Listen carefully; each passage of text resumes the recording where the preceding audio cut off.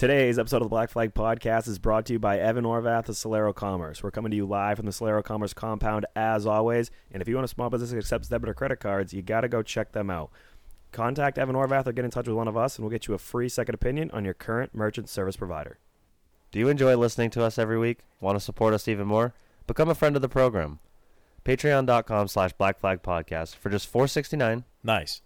a month, you get 20% off all of our merchandise, exclusive giveaways. You can ask us any questions you may have on our Patreon question segment every week, or just leave us basically a virtual tip in our virtual tip jar. Become a friend of the program again today. That's patreon.com/BlackFlagPodcast. Lastly, do you like playing with toy cars and telling your significant other that they're collectibles? Do you enjoy badass memorabilia of grown-ass men who are more successful than you?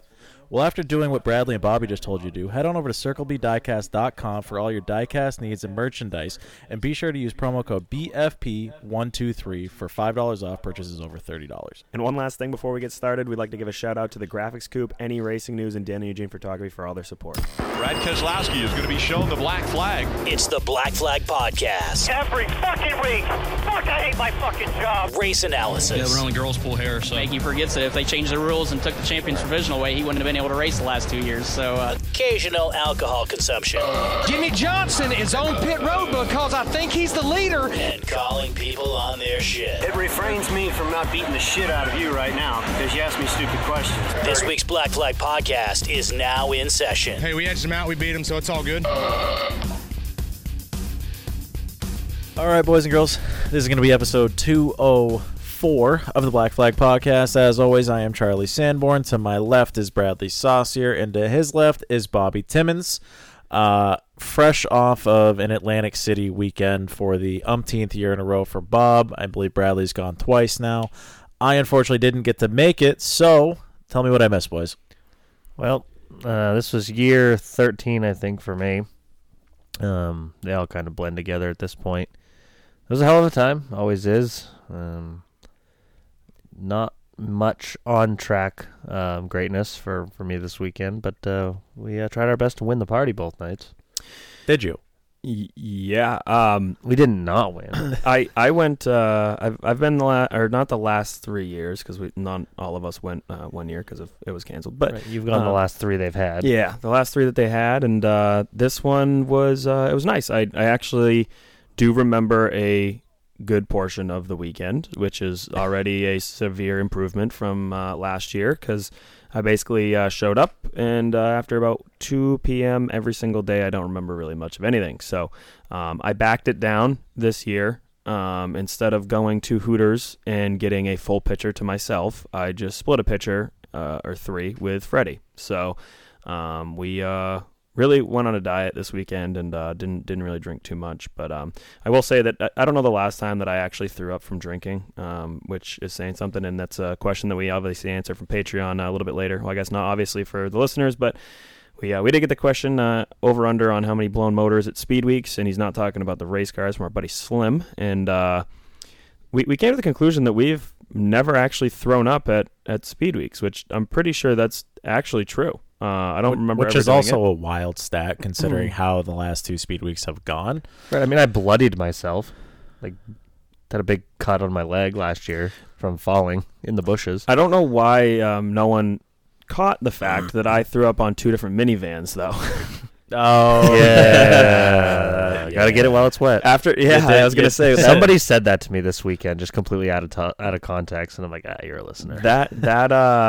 I said it with Tomcat. You absolutely did blow a motor. Now that I think about it. 2 on the cars. I was thinking TT's mod van. And your own van. And somebody else blew a motor in a tranny. Yeah. So I blew the rear end out. I think literally. I complete drivetrain failure.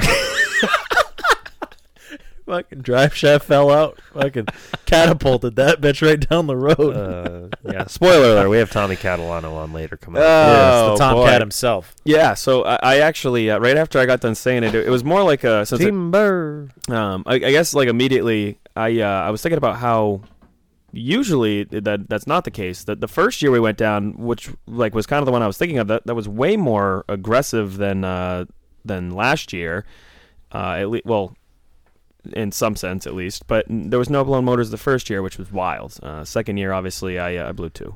But you'll have that on them bigger jobs. You have that on big time auto drinking. Gotta find a different engine builder. But this weekend was pretty nuts, I guess. We got to Atlantic City around the normal time we usually do, 11:30 midnight on Thursday night or Friday morning, depending on how you look at it. And we went over to Ducktown and obviously got ourselves great establishment, a nice meal after having some beers down at the Wild West, and had a couple drinks there and went back and had a couple more beers at the casino and went to bed fairly early for Atlantic City, about 3:30 in the morning. First noteworthy quote of the entire trip, Brad and I are walking back to the room about 3:30, and we're getting to the room, and Brad goes, I didn't even get drunk enough tonight to need a liquid IV in the morning.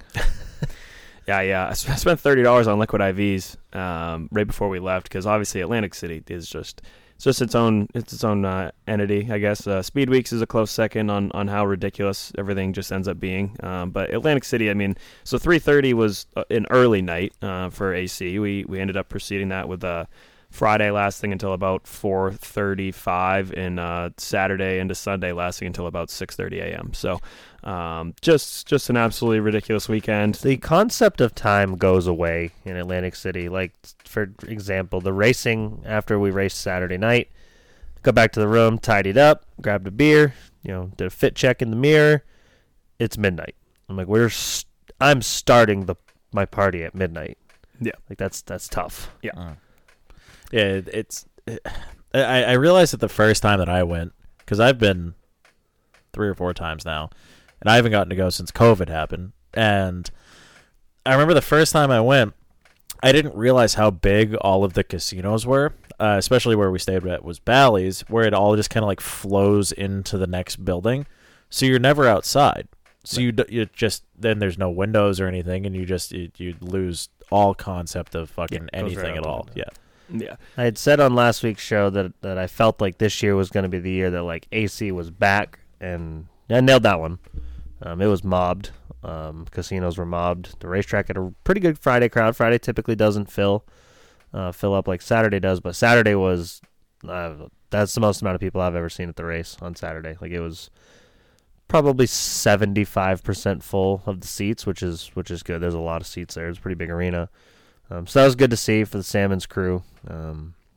They put on a great event. The races I thought were all entertaining, the ones I got to watch anyway from the infield for the TQs. Friday night, I was helping Matt Janish. We were decent. We weren't great. We were usually anywhere from 10th to 15th on the speed charts, which is good enough. Got in through our heat race, and on the second lap of the feature, cut a right rear down. But they had already crossed over, and they were coming back to the green, and Matt knew it was flat and was going to just try to survive on the restart and then pull up high and stop to get a yellow, but they pulled him out of line, made him pit, and then proceeded to not give us any time to change it, so we didn't get it on in time. We lost a couple laps, and Matt just said fuck it and didn't go back out. But that's a tough break. I know that, so I say it all the time, where if you're a race owner or promoter or whatever, you're not in the racing business, you're in the entertainment business, and I believe the Salmons take that to the utmost of that phrase. Yeah, absolutely. I don't know if they say it now, but I remember the first indoor auto racing drivers meeting I went to when I ran Champ Karts in 2010. He opened the drivers meeting with show first, race second, basically, was the philosophy. And they do put on a great show. It's a spectacle. More races need to have driver walkout songs. Yes. Like, those are awesome. They do take a little bit of time, but if you only do it once, then it's probably fun. Apparently, Swanee had P1 in that department. Yep, he had Donald Trump by Mac Miller. That gets you hyped. Tyler Thompson always brings the heat. Last year, he was It Was All a Dream by Notorious B.I.G. Yeah. Right, and this year it was Boys from the Hood by N.W.A. Nice. So that was I always find that entertaining. On Saturday, Matt was fighting an actual flu, not the flus that Brad and I can suffer from.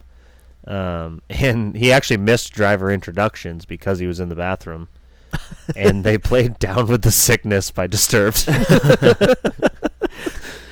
I was wondering why he didn't come out there, actually. But going back to Friday night, what Bobby was saying with Matt, obviously we have a rooting interest in cheering for Matt, and we're obviously watching from the stands. And I guess I hadn't really paid attention and seen that they were already crossed up and ready to go when he pulled down, but he came in and the crew like went to the side where the tire was flat, and then they just like were going back green, and like basically one of the crew members was like yelling at the official or something, and the official just like kept going like this and told him to just pull off back into the work area, and obviously that means he's not going back out on the racetrack, and they went back green and lost a bunch of laps, and I'm just seething in the stands just like, what the fuck is that? That's fucking ridiculous. They didn't even give him one fucking lap. And I get back down to Bobby, and Bobby's just like, yeah, you're more mad than I was. He was like, obviously, like Bobby was mad at like in the sense, but we were all frustrated, but like they rode right under yellow for 4 or 5 laps. They crossed over, they went a lap, and then they were going green, and then it's like, yeah, probably should have.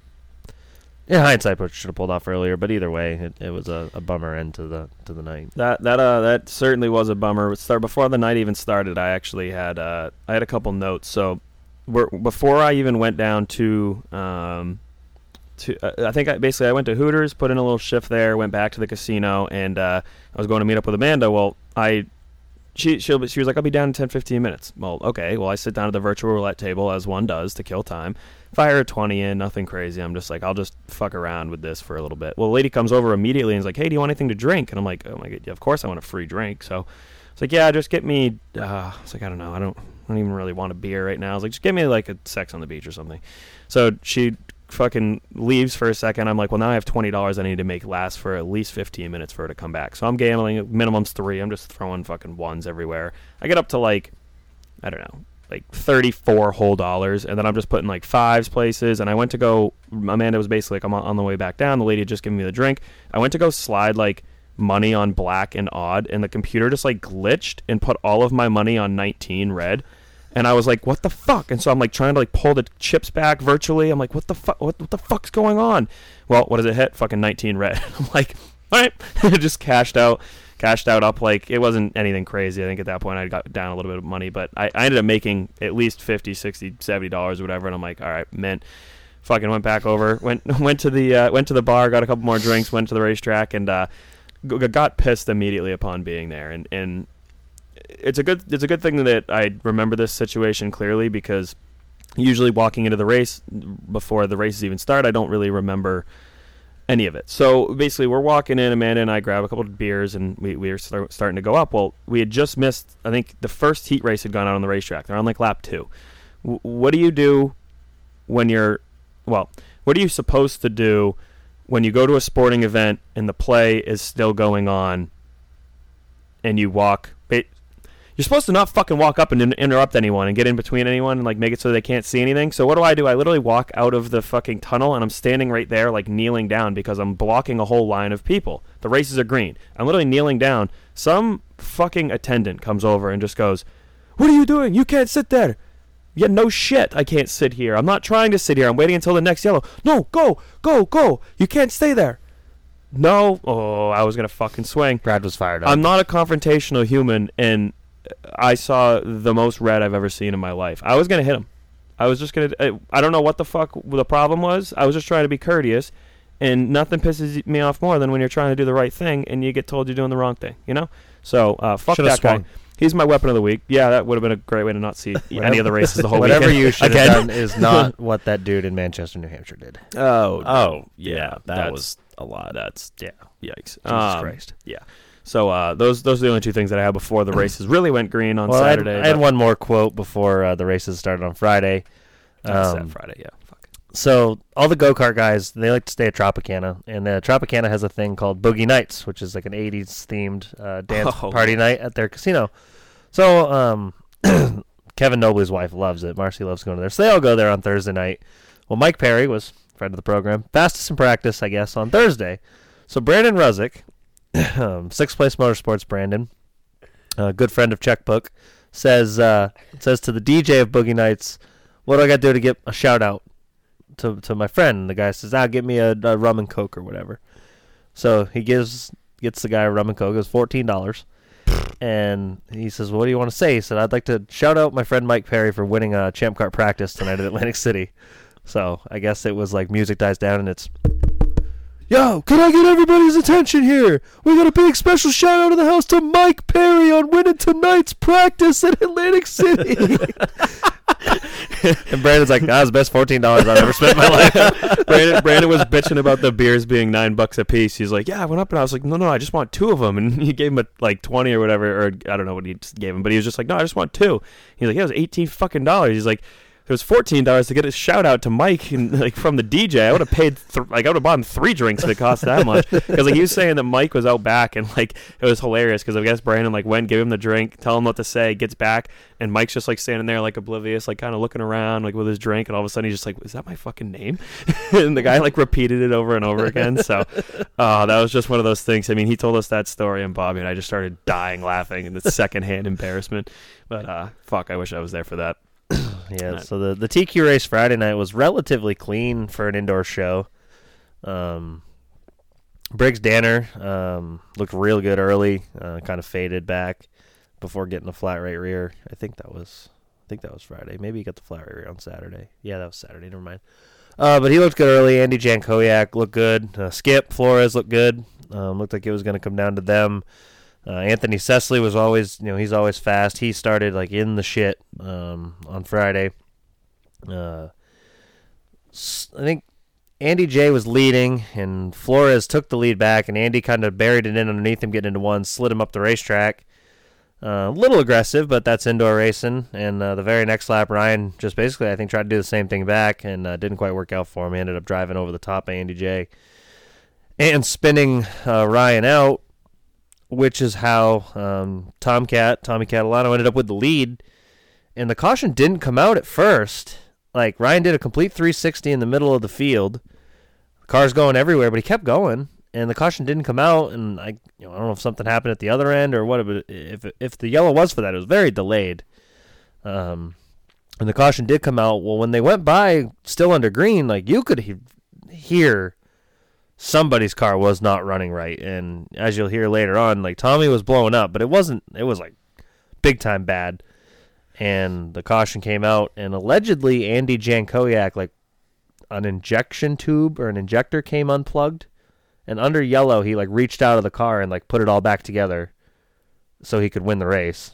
So Tommy Catalano was blowing the motor up, and then on the restart he was fighting for his life. There was kind of pretty much knew he had no shot, and Andy J took the lead back. I think it was like a 2-lap run, and Andy J held on to win over and Anthony Cecily was third. I have no idea who was second, but which that's Andy J's what, third? Yeah, that was his third Gamblers Classic. He was very emotional and excited in victory lane. While in the corral, the work area corral in the infield, I'm standing there. We're getting ready to watch the race, and if you listen back a few episodes to the Riverhead episode that Brad was at, you hear a JoJo get mentioned. He's a crew member for Bonsignor? Yeah. He helps Justin. So he's standing next to me, and it's one of those things like, I know who he is. I don't think he knows me, so I'm not really saying anything. And then eventually he just kind of looks at me and says, hey, where's your buddy Brandon? I'm like, who? He's like, Brandon. Like, where's Brandon at? I'm like, let's go, Brandon? Like, I don't know who the fuck you're talking about, man. He's like, the kid you do the show with, Brandon. I'm like, Brad? Yeah, him. And then later on at the Wild West bar, he bought Brad a beer, and I was like, oh, man, good, you found Brandon. Yes, that's on me. I've been called way worse, so I'll take that one for sure. But so that was fun. Friday night, though, the racing itself, I didn't get a chance to really see anything else. I don't know if we're missing anything from the TQ race, anything notable. Like I said, it was relatively clean for a Gamblers Classic, and they certainly made up for that on Saturday. Yeah, I remember when we were walking to, I believe it was Hooters. I was like, yeah, I have a feeling that like something's just gonna happen tonight. Like last night was just weird, because it was really clean, and usually there's some mayhem and stuff like that, and it was just like, yeah, there wasn't really any of it. So like, kind of went into Saturday expecting that there'd be some mayhem. Basically, the day started exactly how Friday ended. Just Woke up in real rough shape, and actually went and checked out this place called The Yard, which if you get on the elevator to go to our rooms in AC, which is, what is it, the Dentist Tower? Yeah. If you go down one floor, you just basically walk out, and there's just this big restaurant, which I think used to be called something different. I don't know that for sure, but now it's called The Yard. So we go there to get a couple drinks and sit down. I order a water, which is unlike me, but that just gives you a little insight on how I was feeling. And then quickly proceeded to vodka Sprites and mimosas and all that stuff. But I ordered this spicy chicken sandwich. Seems pretty foolproof. Tim Buckwalter was second on Friday, by the way. Just came to me. That makes sense. So I ordered this chicken sandwich and took a couple bites of it. And this was quite literally the grossest article of food I have put in my mouth in a very long time. This was the fishiest tasting chicken that's ever been a chicken. There's no way that chicken fucking lived its whole life underwater. I guarantee it. Like, there's no... Are you sure it wasn't fish? I'm positive I didn't order fish, because never once have I sat down and been like, yeah, I'll take the fucking fish. So I don't know what the hell was going on. It looked very much like chicken. It did not taste anything like chicken, so if you go to The Yard, I'd highly recommend not getting the spicy chicken, because that is an aqua chicken, and we tend to call those fish. So, the day started pretty rough. Not really having much food in the system. Went to Hooters and made up for it by pretty much eating all of the 20 wings Amanda and I got. But, spur of the moment, we ended up going up and gambling a little bit, and I was trying to find a blackjack table all weekend that wasn't a $25 table or didn't have at least everyone sitting at it. So I just pretty much kept playing roulette, and I lost like $60 pretty much immediately, and I sat down and I was like, I'm just going to put $40 on black here. Well, I put 40 on black, and then I was like, I still think it's going to hit black, so I went black and odd, and I won some more. I won both of them. Basically, it was like black 27 or red. I don't know, black fucking 31. Let's just say that. And so I was like, oh fuck yeah, like made all my money back just in basically one spin of the wheel.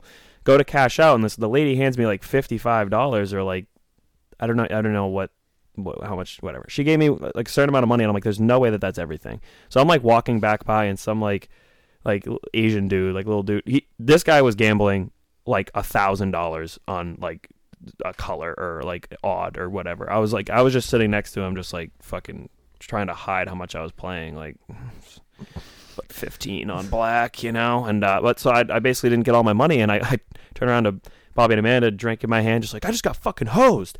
And I turn around, the Asian dude's like, hello, sir, you forgot. It was like a $50 chip. I'm like, fuck. That makes sense. I had to go back and cash that in, but that's pretty much all I remember from Saturday prior, leading up to the actual racing event. But we had our annual Hooters trip. Just three of us. Nice little date.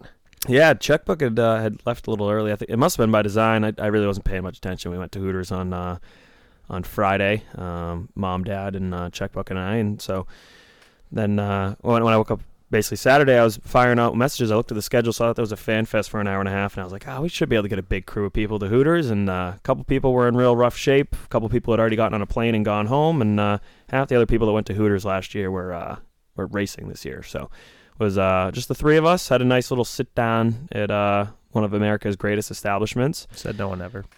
Okay. Nobody goes there for the you food. Let me have my time. The waitress, hell of a used car salesman. Oh. You know, you and Amanda had gotten your version of whatever boneless wings, and I had gotten mine. And before we even ordered, she's like, "Yeah, just make sure, just let you know fries. That doesn't come with fries." And I'm like, in my head, I'm like, "Good. Like, I don't need fries. Like the 10 little chicken nuggets here are gonna probably cover it." And we get done ordering. She's like, "Geez, I don't know. Put of fries for the table." And Brad and Amanda both go, no, and I go, yep. This lady was so good at what she was doing. She Bob now owns a Toyota Camry. she set down the fucking menu, and then immediately was just like, oh, you see these right here? These don't come with fries, so if you want fries, you're gonna have to order them separately. These, yep, these like obviously come with sauce, but it's gonna be 99 cents a piece for all of them. And if you want celery, whatever, that's extra cost as well. We're like, holy shit, okay. So then I ordered the fucking whatever, and I was like, oh, ranch or blue cheese, and I was just going to let Amanda choose, and I knew she was going to choose wrong, so she chose blue cheese, and we just got ranch anyways. Yeah, you got my ranch that I didn't get, which is fine. Oh. And we also, you ordered a Bud Light, she ordered a Bud Light, and I ordered a Bud Light, and she's like, yep, that makes sense. Or we said, we'll just do a pitcher. She's like, that makes sense, because if you're drinking the same thing, it's a little bit cheaper to just get a pitcher. Yeah, she was slinging. Yeah, she was off a ball or something. Did you get the annual bucket with a calendar? No, didn't get swindled into buying any junk. That's my move. just got swindled into buying curly fries, which they were good. They don't suck. Yeah, no, it's always fun exploring the boardwalk, especially when it is 60 degrees outside and not the weather, a foot and a half of snow. Couldn't have been better. I mean, it could have been better. Could have been a lot warmer, but it was like a solid 50 and sunny all weekend. Like no snow. I'm sure that helped. With why it was so busy and packed. But yeah. Yeah, it's one of those weekends where kind of was as advertised, and looking forward to obviously going back. But Saturday, so like I said, was Saturday for us. Yeah. Matt was sick. We had talked about changing engines on Saturday morning. I took it easy Friday night. Really drug the brakes for the most part. Kind of thinking just make sure I had to be up in time, and I think the racetrack opened at 10. I slept in a little bit. We got there at 11. And no Matt. All of us, all the crew was there. Like, that's odd. I thought he had said he wanted to change the engine, but either way, so we're sitting there, and then it didn't take long once I saw Matt. He did not look good. I'm like, good boy, this is gonna be a long day for him. And he powered through it. We were decent in practice. Kind of fucked ourselves in time trials. Tire choice was poor. Then I think did they have heat? Yeah, they had heat races. We didn't get in through our heat race. Had to go to the B main. They were taking 2. Finished second in that, so we got in. Started 23rd out of 26, and it was a fuckfest of a race.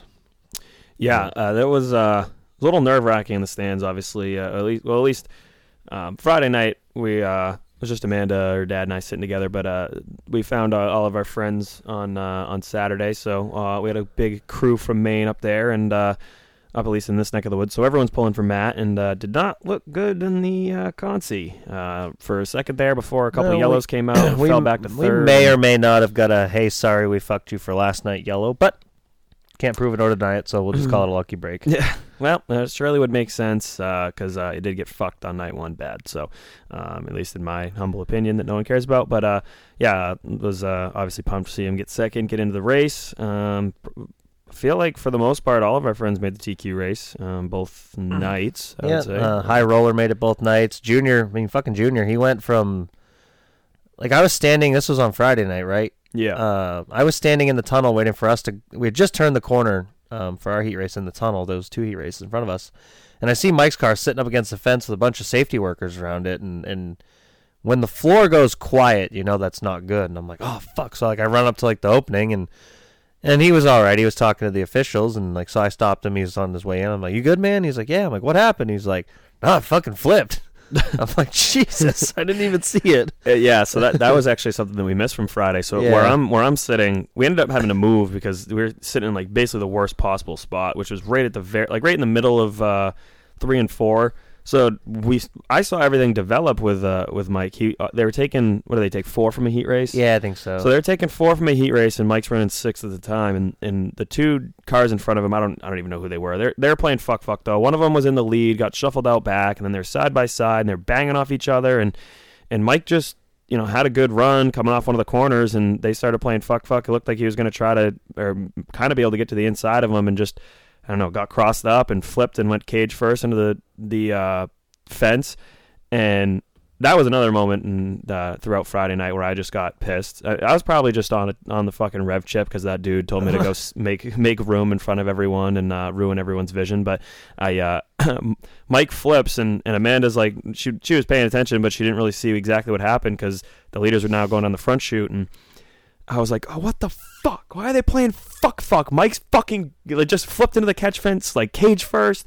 And she's like, it was Mike? I was like, yeah. And so we're standing up trying to see something, and it didn't look good coming towards us because it looked like he was going to fucking ground roll double into the wall. Right, and where you're sitting so high up, he goes out of sight before he hits anything. He went out of sight, cage going head on into the wall. And I was like, well, that's great. Hopefully his fucking belt stay tight. But I was just like, these fucking idiots in front of him were playing fuck, and he ends up getting crossed up and fucking flips into the fuck. And what does he do? He comes out of the Consi, starts dead last, or not dead last, starts 11th and drives to first. Wins the B main and finishes in the top 5 in the A main on Friday. Yeah, drove from 11th to first, which is not Not easy. necessarily unheard of, but it is not normal really to see. And he he was in the lead with like 8 to go too. It was pretty impressive. So old Junior started out the weekend in the ship and had a pretty good weekend. He may have suffered brain damage though in the accident. He says it's not. He says it's from like a extreme T-ball incident or something when he was younger. So Bradley comes up with a good play Saturday afternoon. We're sitting in a room chilling, getting ready to go back or to go to Hooters for dinner and then go to the races. And he's like, "Hey, I got some T-shirts. Let's get our pals." During driver introductions, all the drivers get to throw indoor auto racing merch into the stands. Brad's like, "Let's give our pals some T-shirts to throw into the stands." So I gave one to Andrew Moeller, one to Matt Swanson, and one to Mike Jr. So I walk up to Mike. I'm like, "Hey, man, on behalf of BFP, would you like to throw our shirt in the stands?" He's like, "Yeah, that'd be awesome." So then I see High Roller. I give him a shirt, and I'm walking to find Matt, and Mike's like, "Hey, I got a shirt from you guys." You just gave it to me. I'm stupid. And I just look at him. I'm like, "Mike, do you have brain damage from last night? Like I just gave that to you 30 seconds ago, and you couldn't wait to come tell me about it." Yikes. So shout out those guys for throwing our T-shirts in the stands. Hopefully a 9-year-old child ended up with them. Yeah, I kind of a little bit later on. Dare shirts. A little bit later on. No, they were. I don't know. Well, one of them was. And then I think the other two were the Budweiser logo ones. Yeah, I don't know exactly what they even were, but we just had so much shit just sitting on a chair, and like we didn't really sell anything this weekend. And I was like, honestly, we have too many fucking shirts to begin with, so just it'd be cool. Little promotion. We were sitting in the stands the night one, and a couple kids were standing there waiting for the drivers to come out to get T-shirts, obviously, and there was like 5 or 6 kids, and the drivers. A little bit later on, I kind of clown a lot of the drivers on their throwing ability. Actually, it was all of our friends. I was proud of them, including Tommy Catalano with their throws into the stands. It was there was a solid gaggle of them that did not look like they've ever thrown anything in their life. No one tops the worst throw other than Andy Jankowiak. Yeah, it's not even close. That dude's arm might as well be a pool noodle. I was gonna say spaghetti noodle. Like he cannot throw anything, and his form is terrible. Breaks down in the pocket, doesn't use his hips, no footwork, just terrible. Doesn't square up. Yeah, nothing. Yeah, it was. So we're sitting there though, and we're sitting like right kind of above where the drivers are coming out, and there's 6 or 7 kids, whatever, and they're all standing there screaming. Well, the shirts are going over their head, and these adults are catching it. So like an adult caught one like to their right, and I'm like, you got to give it to the kid, come on. And like the guy obviously didn't hear me; it was too loud in there. But I'm like, is he gonna give it to him? No, he didn't give it to him. An adult catches it like 3 people over from the left, doesn't give it to them. And I'm just like, what the fuck is wrong with you people? Like, you guys are going to end up on social media getting absolutely fucking roasted in a second. I caught a T-shirt one of the years I wasn't working and looked at it real quick. And it was from like a Providence race 5 years prior to that. Like, it wasn't even like a Atlantic City shirt. It was like a 4XL. It's something they had left over from a previous event. I think one of like the 6 or 7 kids like caught one, and like the bunch of them were just making even more noise, like really trying to get one. And I'm like, I feel bad for these kids. Like, I don't have any shirts for them or any shirts that would fit them or any shirts that are appropriate for them to wear. So it's like, why don't I give them a couple stickers? So I went down, I just gave like one of the kids like 7 stickers, and one of the kids like was like, oh yeah, I need this. And I was like, yeah, it's apple juice on the sticker. He's like, really? Because it sure looks like beer. Like, no, it's apple juice. It looks like what mommy and daddy drink every night after work. Yeah. So, and it was cute. One of like the girls like got one of them, and I'd given them 5 of the actual logo ones, and then one that was just the BFP with the headset. And we're like 20 minutes removed now, maybe even a half an hour. And this girl comes like walking down and just goes, "Excuse me, do you have another one?" And I was like, yeah, sure. And I gave her like the regular like one with the apple juice, and she hands me back the other one, goes, "Thank you," and runs away. Like, God, even the kids like love it. Welches. But yeah, that was still back to Friday. Everything in AC is it all kind of ADHD runs together, yeah. But yeah, what Bobby had started bringing up Saturday was pretty hectic, and So who started on the pole? I think it was Joey Bailey, Eric Rudolph, Briggs Danner. Like, they were all pretty quick. Rudolph jumped out to the lead, and then Jankowiak, I think, snuck his way in there to the lead at one point. And so with the redraw, the top 8, or I think maybe it was 9, the top 9 got to redraw. And they gave Anthony Cecily the option to just volunteer to take 9 for $500. Kind of a no-brainer. Cha-ching. He does that. And if he won from 9th, another $1,000. Cha-ching, because he won. But the cautions, I mean, they didn't even get to the start and finish line, and Tyler Thompson had one of the hardest hits I've ever seen a TQ hit. Ryan Bartlett in the 93 just didn't go for some reason. He was starting, I think, 4th or 6th. You got 26 TQs that are just inches apart, and it is wide open, and the green's out, and he stops, and it just bottlenecks everybody up. Tyler jumped to right rear. The car spit right, hit head on, and just spun like a top in the middle of the racetrack. And I'm like, oh my God. That was the hardest head-on hit I think I've ever seen indoors.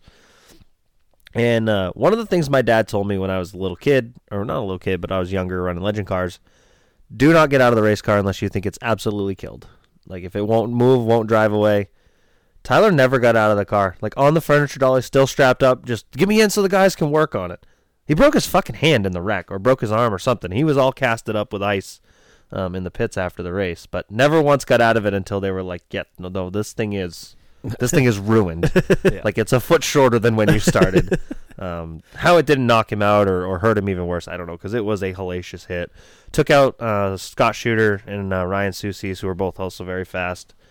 Scott Kruder was the champion from the indoor series last year and Mike Jr.'s teammate, so he had a pretty tough weekend. Ripped the left front shock, right off his car, so he was done early. So right off the get-go, I look at the Kevin Graver, who was Matt's other crew guy helping us. I'm like, well, we're +3. We haven't even started the race yet, and it just never got any better. Multiple crashes, and the big one happened with about 10 to go. Anthony Sesse got to the lead. Andy Jankowiak was second, and Matt Swanson driving the Puddin' Mobile had a hell of a run going. Matt was fast, every time he went out, and he was as good, I think, as Cecily and Jankowiak, wearing Jankowiak out as Jankowiak's, trying to wear out the back bumper on Cecily, and I'm like, man, one little fuck up by one of, and Swanee's going to win this thing. And as they're racing hard, nose to tail, sparks, beating and banging. And the next thing I know, Junior just fucking comes out of nowhere and is hawking these motherfuckers down. And I'm like, holy fuck, fucking Junior's going to win this thing. I mean, he was a straightaway back and in 3 laps past Swanson. I'm like, holy fuck. Right about the time I think that, they go down into 3 and Matt blows a radiator hose. And I don't know if you know this, Charlie. I think you do. Water's slippery.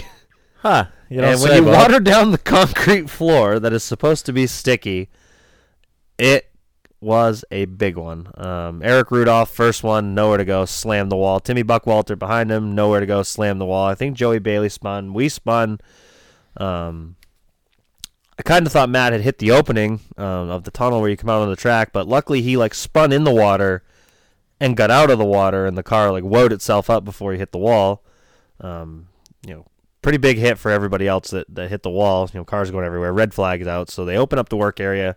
I go running over. They won't let you out on the racetrack, but at least they'll let you to the edge of the concrete blocks. Trying to look at the damage on Matt Janish's car. Like I said, couldn't really tell if we hit anything or not. And they're putting Swanson's car on the furniture dolly. He's not in any rush to get out, but I assume he was okay. And the thing goes up in flames. And it goes up in flames big. The entire gas tank erupts to the point where now, you hear an audible gasp from the crowd, and it's not getting any smaller. And it was probably only 2 or 3 seconds. It was a quick flash flyer, but it seemed like a long time. And then now you can obviously, Matt's trying to get out of the car. I don't know what, the fire crew was there pretty quickly. I'll give him that, but I don't know what this guy was using, but it might as well have been one of those buckets you water garden flowers with. Because it was not putting the fire out very well. I mean, it did eventually. They had another fire extinguisher and got Matt out of the car, and he was okay. But it was certainly a scary couple of seconds. You hate to see anybody in a fire, never mind one of your good friends. Yeah, so that was, Bobby obviously said that it felt like it was, or it probably was a couple seconds. Definitely felt like 15 from the crowd.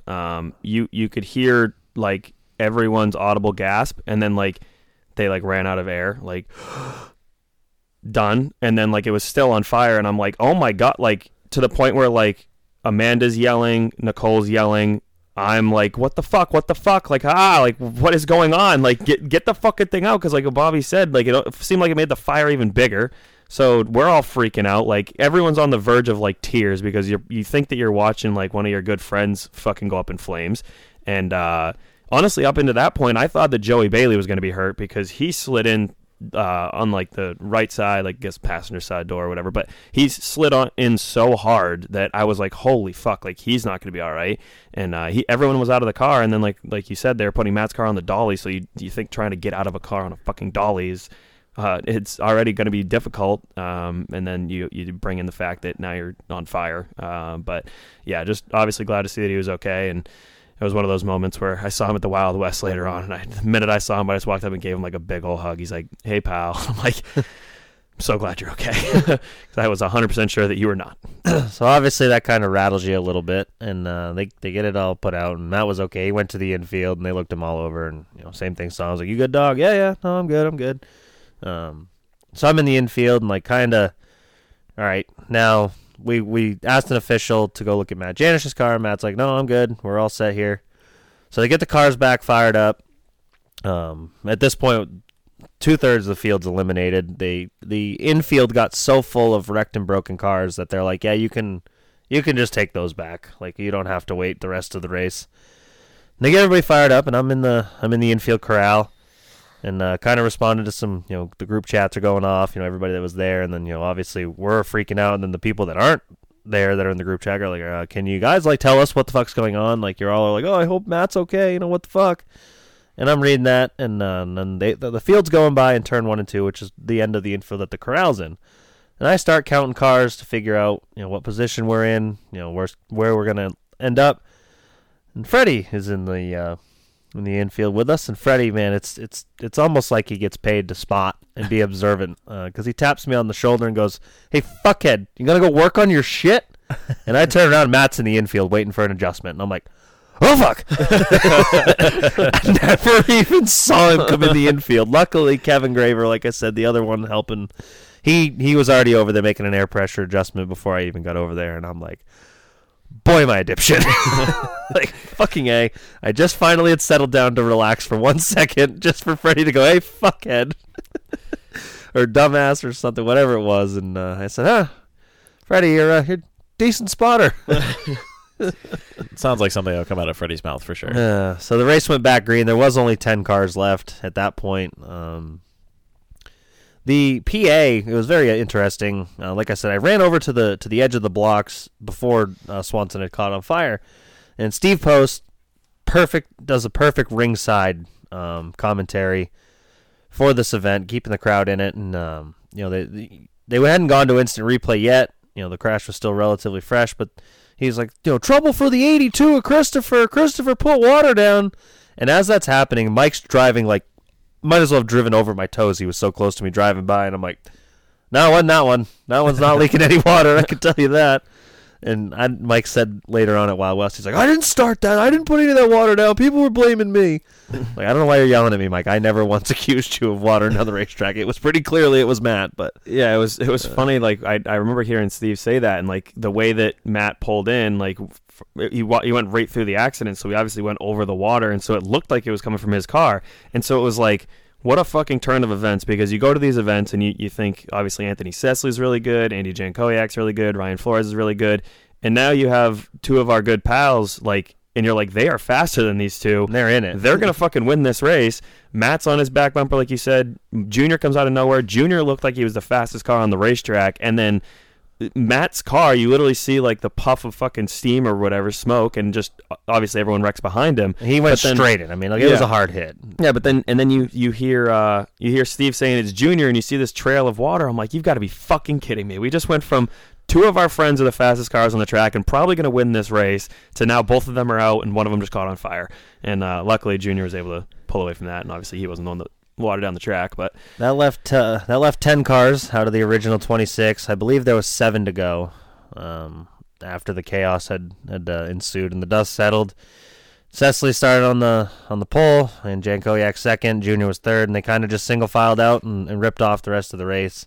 Sesley was starting to pull away, and second win this year. I think driving for Rick Kluth, and that team has like 9 different names. I don't know what exactly the team's called, but I think there's a guy named Jeff involved, and then you got Puddin. they had 4 cars there. Cecily drove a different car each night. Both of them were lights out. Swanson was lights out. I don't know about the other one. That's a different story. But so shout out to those guys. Rick Story Booth for next year. all them. Good success for those guys. Happy to see see them run good, and was really pulling for Swanee and Junior. Junior ended up 3rd. So good weekend for him. I know they were pretty proud of that, and to start out his first race of the weekend, he was on his roof into the concrete. He ended up with a really strong weekend. So it was good to see some pals.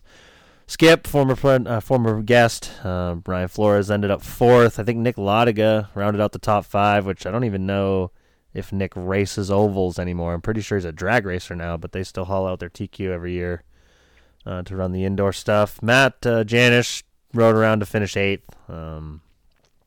Thought we got the hard charger for the second year in a row, which is an extra $550 in memorial of, I believe the guy's name's Steve Craig or something Craig anyway. So the 555 symbolizes him. And just to sum up how our weekend was, we couldn't even win for losing, because after we all get our picture taken with the big check again, they came over and said, actually, somebody else got it. Sorry. Perfect. So that just is a perfect end to the weekend. Racing wise, like I've said before a million times, I love helping Matt. I didn't do shit. I mean, I was more in the way than anything, to the point where I gave myself a fake title of consultant. Everyone's like, "What do you do for Matt?" I was like, "I'm just a consultant." So I appreciate them guys having me, and him and his wife Olivia. They're super friendly. It's always fun to go racing with those guys, and the racing aspect of Atlantic City 99% of the time is a headache, but I love this event every year, and I already can't wait to go back next year. Yeah, can't wait to go back next year. Probably gonna check Allentown. I would assume, well, maybe. Actually, completely depends on the Chili Bowl, but definitely Atlantic City next year. And if Syracuse happens to be, I hope they bring back Syracuse. I was just about to say that, Brad. Yeah, I think they are. I think this year just the building needed some maintenance. Yeah. It didn't allow for time for that event in March like they normally do, but. Yeah, it sounded like when they posted the schedule for this year that they would be back in 2024. So looking forward to those 2 events for sure. You can basically put those ones in Sharpie on the calendar for next year. But we would be absolutely remiss though, and I don't know if maybe you were about to bring it up and I cucked you, but they did have champ carts, and fucking Ryan Borges, man, 22nd to 3rd.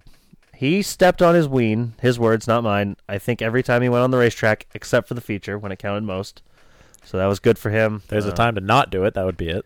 He was putting it on, and there was a couple times like he was starting to hawk the leaders down, and I'm like, motherfucker, like Jizz is fast, like he's gonna win this thing, but only got to 3rd. I say only like it's a bad thing. It's not. I mean that's a hell of a run against some stacked field. I think Logan Crisafulli ended up getting the win, whoever that may be. I don't know.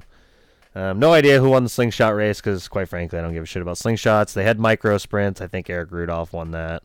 Yeah. Once again, don't really give a shit. That did happen. The slingshot race, I'm pretty sure I was in the grandstands for the whole thing, and I didn't watch one lap of it, which is just kind of a bummer. But our official first 2 podium pals of 2023, Mike Jr. and Ryan Borges. So shout out to Attaboy Jizz. Shout out to them. Mike Perry, friend of the program, absolutely tough weekend.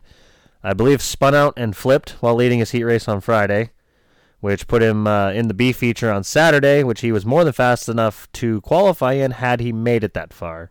He didn't. I don't know what happened, but he went into the concrete absolutely head-on wide open during practice on Saturday.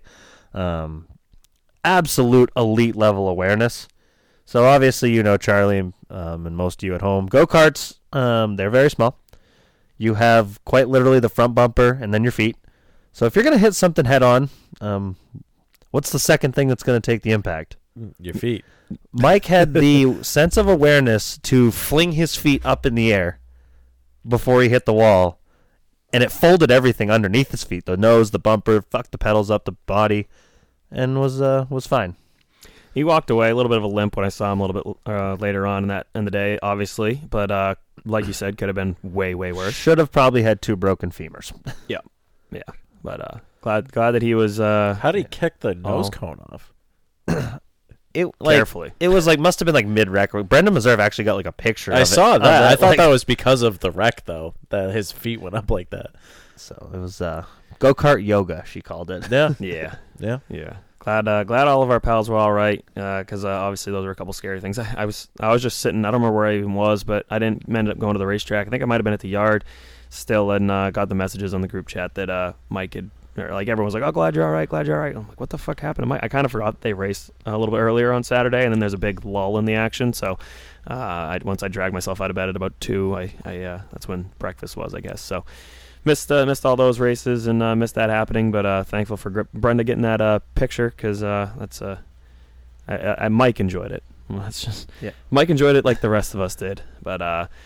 We missed one more question. Obviously, we're going to get to Tommy Catalano here in a second. One question on the Patreon Pals segment was Cameron Jackson, who said picks for the Clash at the Coliseum. Oh, yeah, that's happening this weekend. This coming weekend, the Clash at the Coliseum, the second annual running of this event, obviously kicks off the NASCAR season, and that's I guess probably a good time to bring up that. Been working on at least a little bit of a graphics package for a while, but obviously last year I won the pick segment in like July, and I had actually done a graphic that was called Fade Brad, because I was always clowned on for being wrong, which I embraced fully, and I thought it would be a fun thing to do, is just shoot the picks out every single week, and figured that's kind of there's a lot of people on the internet that does that, and it's probably something we should get behind. Well, the fact that Massachusetts is now allowing sports gambling starting, I believe, tomorrow at midnight. In New Hampshire, it's obviously legal. The DraftKings Sportsbook. Maine's close behind. Connecticut allows it. Rhode Island has their own deal. New York, Pennsylvania, whatever. Most of our listeners live, except for currently Maine and Vermont. Going to be launching the Black Flagged Playbook, which will be a quick little segment. I don't know how quick. I guess it'll be probably 30 minutes, 45 minutes, and we'll put it up on probably Thursday or Friday, and that'll just be that's actually going to be me and Reagan. I was gonna do it by myself, because I know that neither of you two boys gamble or certainly not any good at it. This weekend's bank account statement from Atlantic City reflects that. Yeah, that was a tough one at the Wheel of Fortune slot, which was weird, because I'd never see Bobby lose at the Wheel of Fortune slot. No, and I called my shop before I left. I told my dad, I go, one of these years I'm gonna get my ass kicked. I'd had too many good runs in Atlantic City making money gambling. It all came crashing down in my face. Lindsay, after this weekend, is officially 3 for 3 at winning at slot machines. She should retire. I told her to do just that. She should have retired at 1, but yeah, actually, I believe that the law is the mobile sports betting is legal in Massachusetts at the beginning of March, and I think that it opens at like actual casinos and stuff like that that tomorrow at midnight or February whatever. But basically, you can gamble mobily in some states, or some states in New England, and so we're going to start launching that. Whereas for some fucking reason last year I picked the winner a lot and didn't bet on the winner a lot, so I'm going to try to help everyone else pick some winners, and obviously do some DraftKings lineups as well, where those are legal pretty much everywhere. Going to find some winners in the regular DraftKings lineups, and Reagan and I will host the Black Flag Playbook and just go over what's going on this coming weekend, what the odds look like, and stuff like that. So that being said, look for that on Thursday. But the picks for the Coliseum, Charlie, you got any thought on that one? Can Priest driving it again? Yeah. I was probably going to go with Ryan Priest. I believe he's actually going to drive the 41 in every race this year. Well, I didn't know if he was like eligible to. Well, every driver is. I think they just have to qualify their way in, no? Yeah, I believe that's the case. Yeah, because the Clash Forever and Always used to be whoever won a pole from the previous year, but they fucked that up like a few years ago, and now just definitely took the novelty out of it, where now everyone can fucking run. And I think that there's some drivers that aren't even full-time drivers that are going to the Clash this year and trying to race their way in. But yeah, it's just heat races, and anyone that can make their way in. I feel like last year, once they switched to this new car and Priest was in that, like, what was it, the 15 or something like that? He qualified for it last year. He qualified for it and actually had a decent run, so I feel like now he's in something that's half-assed decent. He's going to have a decent run. I'm going to go with Ryan Priest. Certainly a good pick. Vegas doesn't think so. He's plus 5,000 to win that race. But what do the shops know? We'll go over a little bit more of that obviously on Thursday. Talk a little bit more about that in lineup talk. But I'm gonna go with the 20 of Christopher Bell. I think that he's a good little short track guy. I feel like I've seen him win numerous times at like Bristol and stuff like that in the NASCAR ranks. And obviously he goes to Loudon, long straightaways, short corner, fucking figures it out, whatever. Just needed someone that's not Ryan Preece, because I was also going to take Ryan Preece. Kyle Busch's first start for RCR, victory. The 8 car was the most dominant car there last year, hands down, until it broke. All the pieces are the same except for the driver's seat. Now, I like Tyler Reddick a lot. Great race car driver. Got to believe you're taking a step up in the driver's seat by having Kyle Busch drive your race car. So that being said, 8 car wins it, and it's not even close. Okay. That's a like solid. that. That's a solid pick. I like that too. I like it. Yeah, I actually thought it was funny. I sent it to sent the odds to Reagan a little bit earlier so that we could start discussing and really getting through what we were going to talk about. And he had look at the odds on William Byron, Ryan Preece, and Kyle Busch. He's like, I like those guys. I think that those guys are going to be the top 3. So the fuck does Reagan know? That's a little bit of a foreshadowing on that. He actually he's pretty much the only one I know that routinely gambles on NASCAR. And I don't know, if you do something for too long and it doesn't work out, if it or was whatever, more it's insanity. like accessible and convenient, like I wouldn't mind just tossing some bets in here. But like out of the 3 of us, Brad, you are the only one that would drive 45 minutes to the state line to make a gambling bet. and people like, I just want to do it from my couch. You can on my phone. You can certainly find many reasons to clown on that. It was really looking super hot the first time I did it, and then fucking David Starr just came out of nowhere and lost all of our friends so much money. That did happen. Oh God, I think you were even involved in that. I was. Bobby was involved in that. My We friend had Ty was involved in that. $500 in bets placed on Noah Gragson winning that race, and we were all going to make like $300 profit. Yeah. And it then, was And that was what, like, wasn't that within like the last like handful of laps too? oh yeah, it was like 2 to go or 3 to go. Yeah, it's funny, you always remember where you are when tragedy strikes. I was at a Sea Dog Brewery in South Portland, Maine. I believe I was right next to Brad on that couch there or somewhere.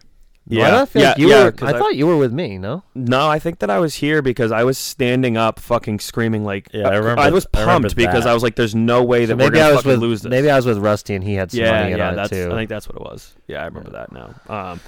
But yeah, you always remember where you were when you lost money, and sometimes you just get back from AC and you're just so tired. But goddamn, do you love watching Joe Burrow play football, and you don't go to sleep because you want to watch Joe Burrow play football. And then, goddamn, Joe Burrow can't beat the fucking Chiefs and the refs, and you lose $50 just staying up, losing sleep at the same time. Because I put money, $50 on them. I told Bob, I was like, yeah, when we get into New Hampshire, I'm going to put $50 in my DraftKings account and bet on the Bengals to win the Super Bowl, just so that, when we get down to Speed Weeks, I at least have some rooting interest in the game. And, well, now I don't give a flying fuck about either of those two teams. I guess go Birds, but keep in mind he says that, and I'm like, we're on our way to a casino, right? Yeah. You can probably just do it when we get there. Yeah. Oh, yeah, good point. Yeah.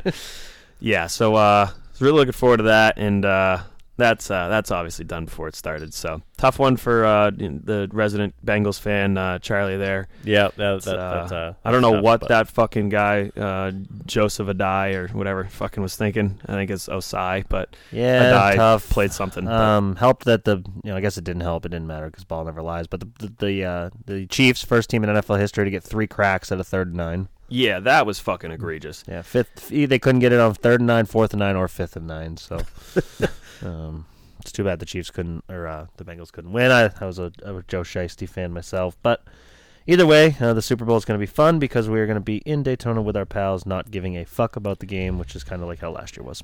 Yeah, it's a real tough one for our buddy Tragic Shoes there. He's a 49ers fan. I kind of told him... Tough to win a playoff game without a quarterback.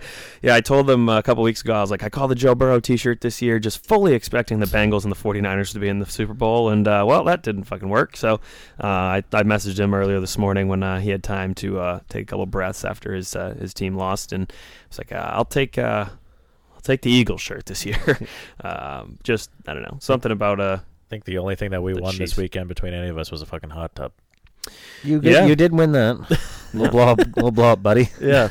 So I also had a weekend this weekend too. Unfortunately, I didn't get to go to AC. AC is one of my favorite events of the entire year. Every year, didn't get to go. Promised Lindsay I would go up to. She is the assistant branch manager at Machias Savings Bank in the Portland location. And because of that, they do like an end-of-year rally or beginning-of-year rally, I guess, every year. And it's up in Bangor. And I had never been to this place, but they had a theme of the Roaring 20s. And I was like, oh, that's interesting. Was it COVID themed? It was not. It was 1920s, Bob. Oh, so that would have been if it was the 2020, it'd be the coughing 20s. Yeah, you get it. Nobody showed up with a mask, so that was a plus side there. But no, we went up there and she had a baby shower. So, question: who has a baby shower at 10 a.m.? Whoever you're about to talk about. That seems early to me, right? Yeah, like really. You can't even have a mimosa, right? Well, she's pregnant anyway, so you can't. But that's what I meant. Why would you have a baby shower? Like, I don't know. I got you. So you're saying you need to have the baby shower before you even get pregnant? Yeah, might as well, actually. Is that what we've been doing this whole time? Everything's a lot more fun when you can have a mimosa. So if you're going to make me get up at 10 a.m., I'm having a fucking mimosa. It's got orange juice in it, so it's basically a salad. Yeah. So, anything in moderation is fine. Right. Yeah. So we get up at, 30 in the morning because Bangor is not close to here, right? So we start buzzing up north, and we're about halfway through before Lindsay comes to the realization. She's like, I don't know why I made you get up this early. You could have just come up with, these other people that are from the area here and just come up like this afternoon for the rally. So I end up driving all the way to Bangor with her. We drop her off. She does her baby shower thing. Well, I now have 3 hours to kill in Bangor, which for those unaware of the area here, what's going on in Bangor, you can go look at Moose. Is you have a Walmart, a Target, you can go to Ames, and like a Burlington coat factory that's like falling down, and that's about it. There's a nice array of heroin needles on the ground. Yeah, you get it, Bob. So I utilized my time to go to the Target, and I found myself a Roaring 20s outfit. And I got myself a nice little bowler cap, a bow tie, some suspenders, if you will, and like a dress boot on clearance for like $20. Couldn't say no to that. That was pretty hard to pass up. So now she's upset with me that I got an outfit for this event because we were planning on just going in regular clothes. I was like, well, you gave me 3 hours to fuck off and do nothing. I'm going like the most 1920s person to ever 1920 in all of 1920. So then we had to go, and I had to go back and pick her up from the baby shower. She comes back. Well, now I have an outfit, and she is a woman, so she also absolutely has to have an outfit now. So we're looking for sparkly shoes and shit for her, and we found her stuff. I had to drive her to Husson University for a meeting that I then, again, had like 2 hours to fuck off from again. So you started doing heroin. So, long story short, I'm an addict.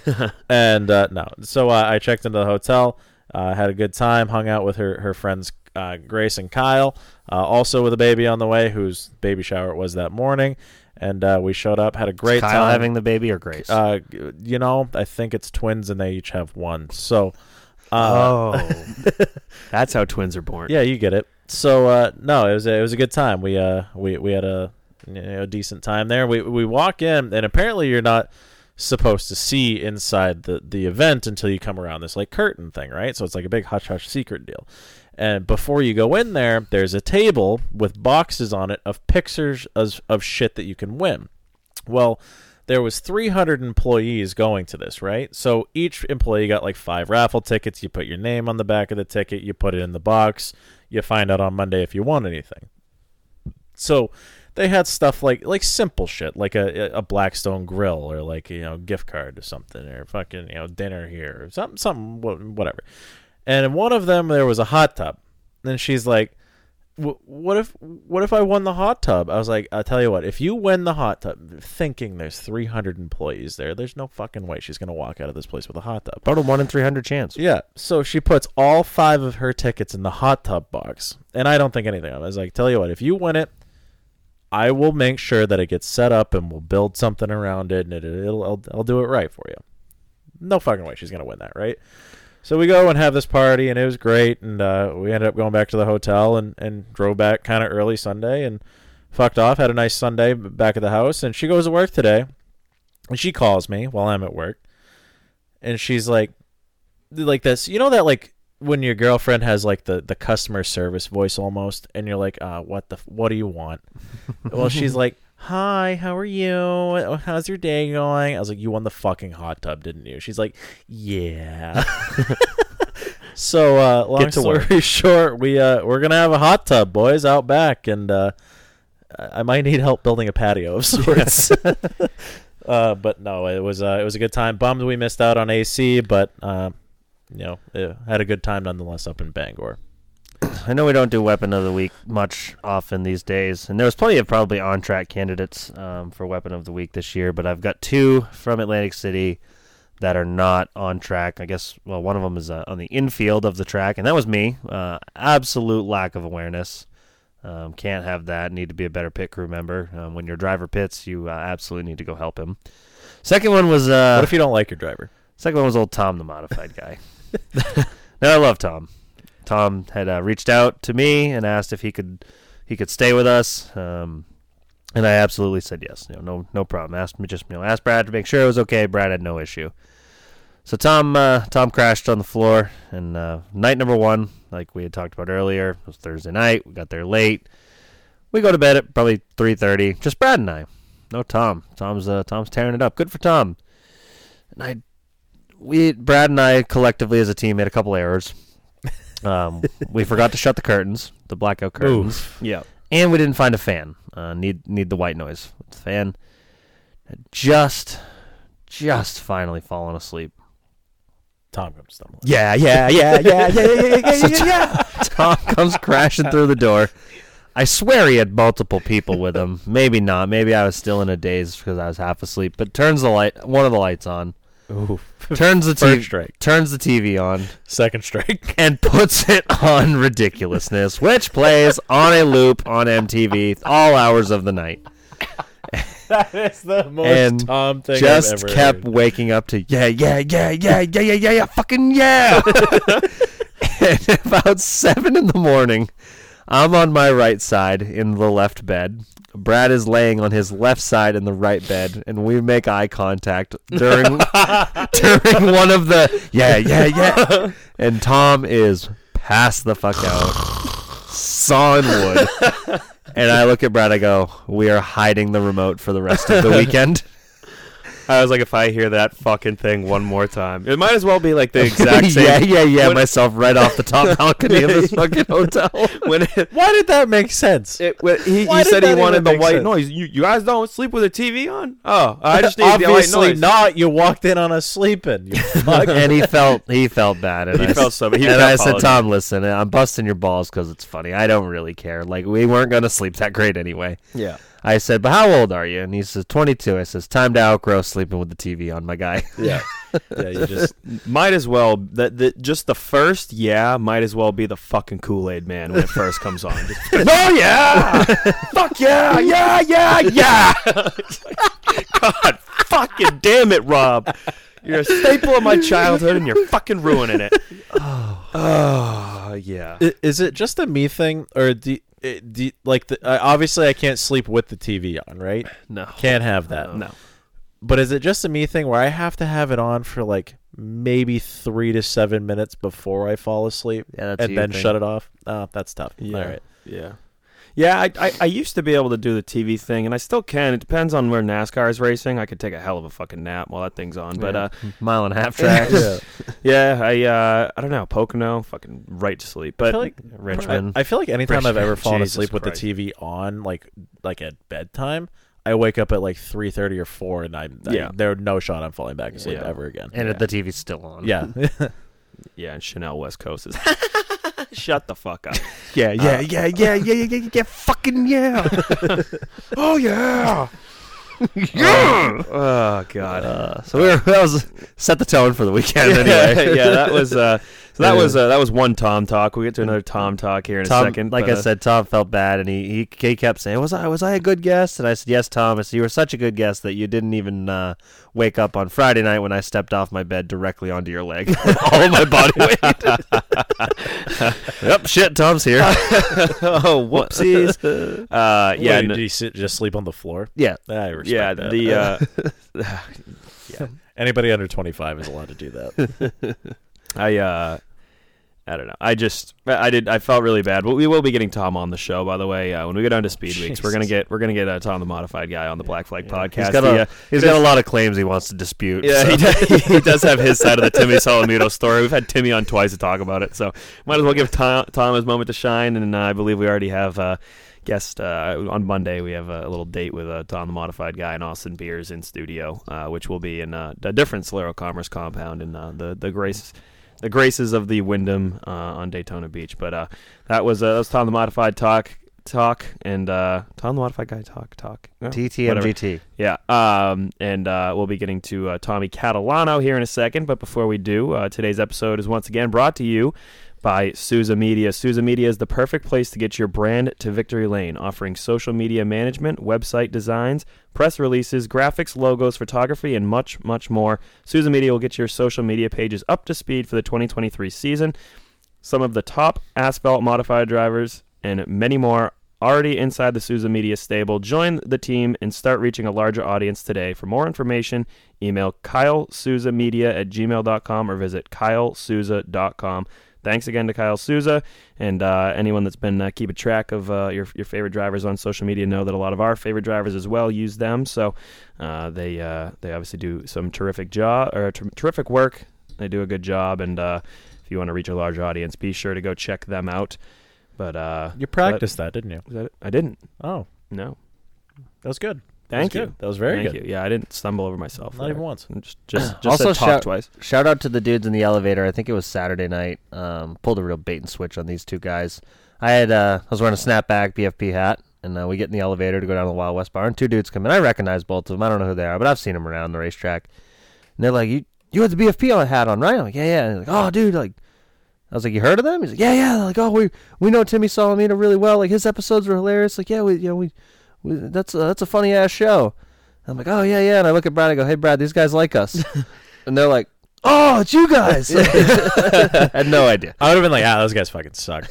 Yeah, that's pretty much what we always do say. But yeah, that was cool. There was a couple moments in time this weekend where a lot of people recognized us, and I was like, "That's kind of different." I feel like people usually do. Got a few, not a lot, but a few people that were like, "This is our first AC." Heard it on the show. Like, and now I was like, "That's cool. Like that's part of what we try to do here. Is like, talk these events up and make other people want to go." A lot of new people from our area like to go to this event, even though it's not exactly close to home. But happy that even if our show brings one new person to an event, it's a success on our end. I feel. Yep. Yeah, that's kind of the whole point. Yeah, that's the reason why we do the work, why we put the time in, and just happy when people. Just like you said, just get to the racetrack and spend some money. And let's apply for media credentials next year. Yeah. You know what was a real fucking tough one? Was walking up to go get a pit pass with Tom the Modified Guy, and he's the only one on the media list. Boof. Fuck, Tom, you should have told us about that.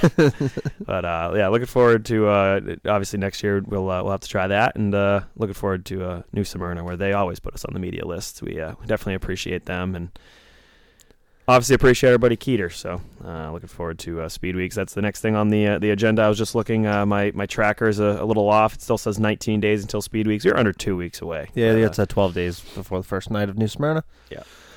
So looking forward to that, and this has been episode 204. It absolutely has been. This has been episode 204, and here is Tommy Catalano. All right, boys and girls. So as we just alluded to a little bit earlier there, we have on the other side of the Zoom call here, Tomcat himself, Tommy Catalano. What's going on, man? Not much. You guys? Oh, it's just another Monday night here at the old compound, recording episode, whatever this is, 204. I think that sounds right. 204, and a little bit different this time around. The post AC flu is running rampant. So typically we have a pretty laid back weekend or a really aggressive Saturday night, but the 72 hours of AC is I think gotten the best of Bob and I. But I'm sure you had a little bit different of a weekend, obviously competing, and you're probably well rested and hopefully ready to go tackle some Speed Weeks, huh? Yeah, I don't know about well rested. We had a long weekend. Then we were 7.5 hours from home, so getting back home and straight to the shop. I I say we're behind. My dad says we're right on schedule, but he likes to be under pressure. So it's we'll keep plugging away. It's funny.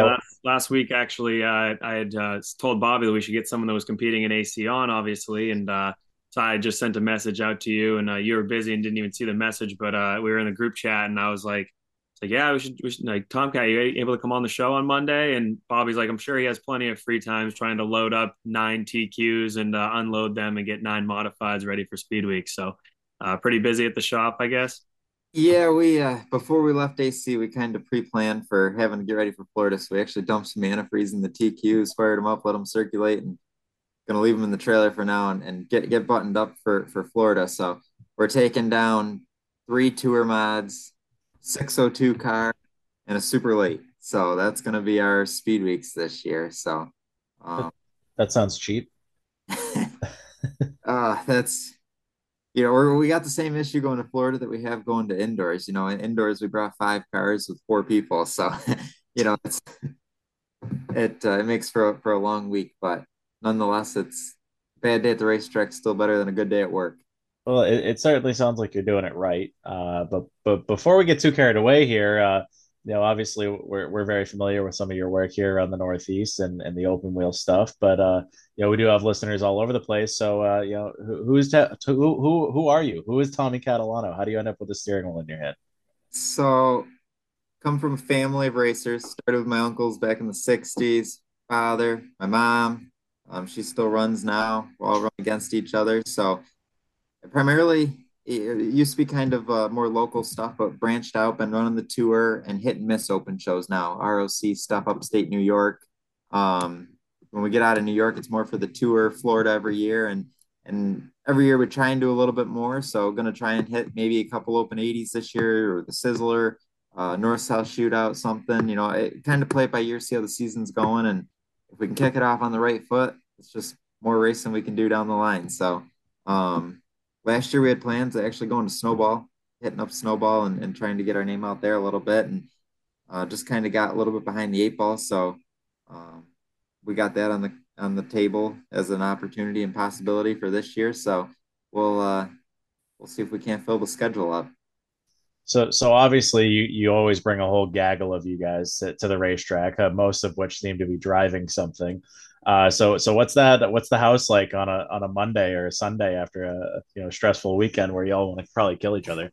Yeah, is there ever a weird dinner time or what's going on? It occasionally can be weird dinner time. I have to be careful when I tell this story that she's not within earshot, otherwise I'll still get smacked. So a few years ago, it was when my mom was leading and I was second. Whatever happened. She ended up spinning through the infield and I won. But so what did happen? That didn't end up going over too well for quite some time. So now it's we try and behave around each other the best we can, but it still gets a little hectic here. Shop, dinner table, and the IOU ones. But ultimately, the more we can keep our own stuff together around each other, the less cars we got to fix, the more racing we can do. So it's always the I was better than you, no, you were, this type of deal. So that definitely takes up a lot of Sunday and Monday usually. It's got to be a little bit weirder of a Sunday night when you're checking for spit in your food. Yeah, absolutely. Especially when she's the cook, she would come out and tell everyone dinner's done, but I never got the memo. You're grounded for the night. It was a couple quiet nights. So yeah, you got the leftovers the next day. That's it. So for you personally, I mean, obviously it sounds like you come from a pretty long line of racers themselves, but what was the turning point of where you're like, what, I want to do that too? And was it go-karts, or how does this start for you personally? Yeah, I started in go-karts up here. They're called Mike rods, basically cage karts, when I was 5. So I was doing a little practicing at about 4.5 and got into it at 5. And from there, just kind of grew. I think the funny part is, where I am now, I don't consider myself to be terrible necessarily. Some people disagree with that, but, when I started, my mom, she'll always tell the story, like, he sucked. Like, he was like putting around the place, and she stood on the back of the car, she'll tell people the story, and held the thing wide open and like refused to let off the throttle until I went around the track. And that was kind of the turning point. That was about halfway through season 1. And from there, it was like, oh, this ain't bad. So kind of took off from there. What a unique situation to have your mother be that much of a badass. That was her. She met my father. She raced mike rods growing up, and then she got into racing, and she'd raced for a little bit, and then she was driving a pace car at the racetrack. My father was leading the race. It was under red flag, and they ended up talking on the back straightaway, I guess. And from there, the rest was history. She ever follow you around with like a broom or something too, and be like, hey, this is how this works too, or... Well, she's like I say, she'll cook dinner and stuff. She comes out in the shop, she cleans the stuff in the shop, and sometimes we'll be like, dinner's not done yet, and then she'll want to drag us all in the house and be like, you guys want to mop, vacuum, dust, you know how all this stuff works, because you know how all the tools work out there. And so we try not to nag on her too much. That's fair enough. So how many cars are out in your shop right now for everything? We're talking total trailers, cars. What do we got? Oh man, you're gonna make me think now. We got 4 TQs and a champ cart. Holy shit. We got the 2 mike rods. One's an open wheel, so it's an open wheel cart, and the other one's like a box car type cart. That Troyer's running. He's the littlest brother. And then from there, we got the super late model, which my fiance's father actually owns, so I'll be driving that for him a little bit this year, but that is out there. And then I want to say we're currently at 9 mods. So if I got that right, I'd be happy with just one personally, but no, it sounds like you've got quite it gets the hectic because it's just us, so it's, we try and prioritize it, got a schedule, got a calendar, and it's like, okay, this car's got to be done tonight because we got to get to this one. And we get all the racetrack all the time, and it's like, how many full-time people you got? It's like, I mean, like our full-time jobs. Yeah. So it kind of. How many in the house are actively racing? Everybody. So we got at this point, except for my father at this point. My father gave up his car. When I started tour mod racing, he gave up his car, gave it to me. So that's where I got mine from. And then from there, Timmy's running, Tyler's running, Trevor's running, Troyer's in the go-karts, and my mom's still running. So you are so ingrained in modifieds that even your little brother's name is Troyer. His name is Troyer. You just couldn't get away from it, huh? We couldn't get away. Everything is racing, it's a lot of T's. I got quoted last year, and I gotta be careful how often I say this, because I just still don't live it down. We get a rain out or something, and I'm always, it's so boring, and I say all the time, I'm like, what do normal people do? And I got quoted like Tommy Catalano says he's not normal or something, and it's like, but in all reality, I guess kind of we're not, like, we're the non-normal people. So even in the racing community, that's not normal. I hope you understand that, right? That's it. Like, honestly, like after this meeting, I'm going out to the shop, and I'm working on my mom's car tonight, so she should be happy. Hers is on the plate, so we'll hopefully, plan is to have her car done by Thursday or so. My open car for the week, Friday, Saturday, dabble into Sunday if we have to, and then button up the tour car the beginning of next week. The late model's done, so the 602 is done. So we're on track. We're doing okay. Sounds a little intimidating for us. I feel like we're going to get in trouble for taking too much of your time. You're supposed to be out there. No. It's all good. And for those that don't know, obviously, you just said that you guys are your own crew. It's just a family operation, and obviously, Charlie this weekend wasn't able to make it to AC, but Bobby and I were there and got to see you have an unfortunate Friday night. And then Saturday wasn't too much better, but it was very much a family operation, as when someone would pull in and their car would be broken, they were out and then going to wrench on another one. So bring us through pretty much your whole weekend in AC. Obviously, you picked up a third in Allentown. We weren't able to be there, but a little less fortunate Atlantic City this past weekend. There's so many. we like you said, everything's family done, and we have volunteers, not in the family, but they might as well be family, and they help out. So, but like you say, it gets stressful, and Atlantic City started off a little rough. We were a little off, and we dialed it in. We got pretty quick, started decent, had ourselves in position, and probably around halfway, started falling back. Car started skipping. Temperature was climbing. Oil lights started blinking. Things weren't looking good. We were still third at that point, so I was like, I kept going, kind of hoping for a caution. And the next thing you know, we're leading. Caution hadn't come out just quite yet, and then the caution comes out, and I'm like, the time we don't want the yellow. So, ended up leading with 2 to go on the restart, and unfortunately, under yellow, I knew I was in a little bit of trouble. I had the thing in gear and basically did like a mock takeoff, and I described it to my father as it sounded like I was driving a John Deere B out there. The thing just it was deep. So I had no choice but to take the bottom, hucker it down, and try and make the last 2 laps. And the nice part about indoors is everyone's tight, so it wasn't too bad getting pushed around there for a couple laps and come home 4th. So escaped, and Saturday got in a little mess in the heat race and ended up in the B main.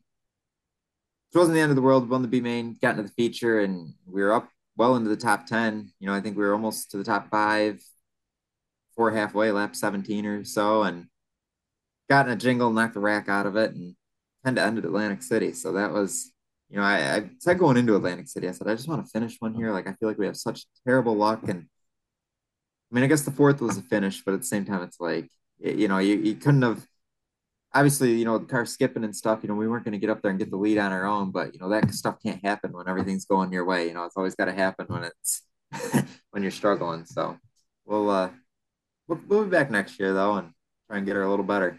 So talk a little bit about, I mean, obviously you have a lot of shit going on. You got a lot of cars out in the shop, like you just said. You're working with your family nonstop, it sounds like. So even by having to do all that, talk to us a little bit about what you've been able to accomplish too, because you got all sorts of trophies behind you there, and even with that chaos, you still seem to manage to pull some cool stuff off.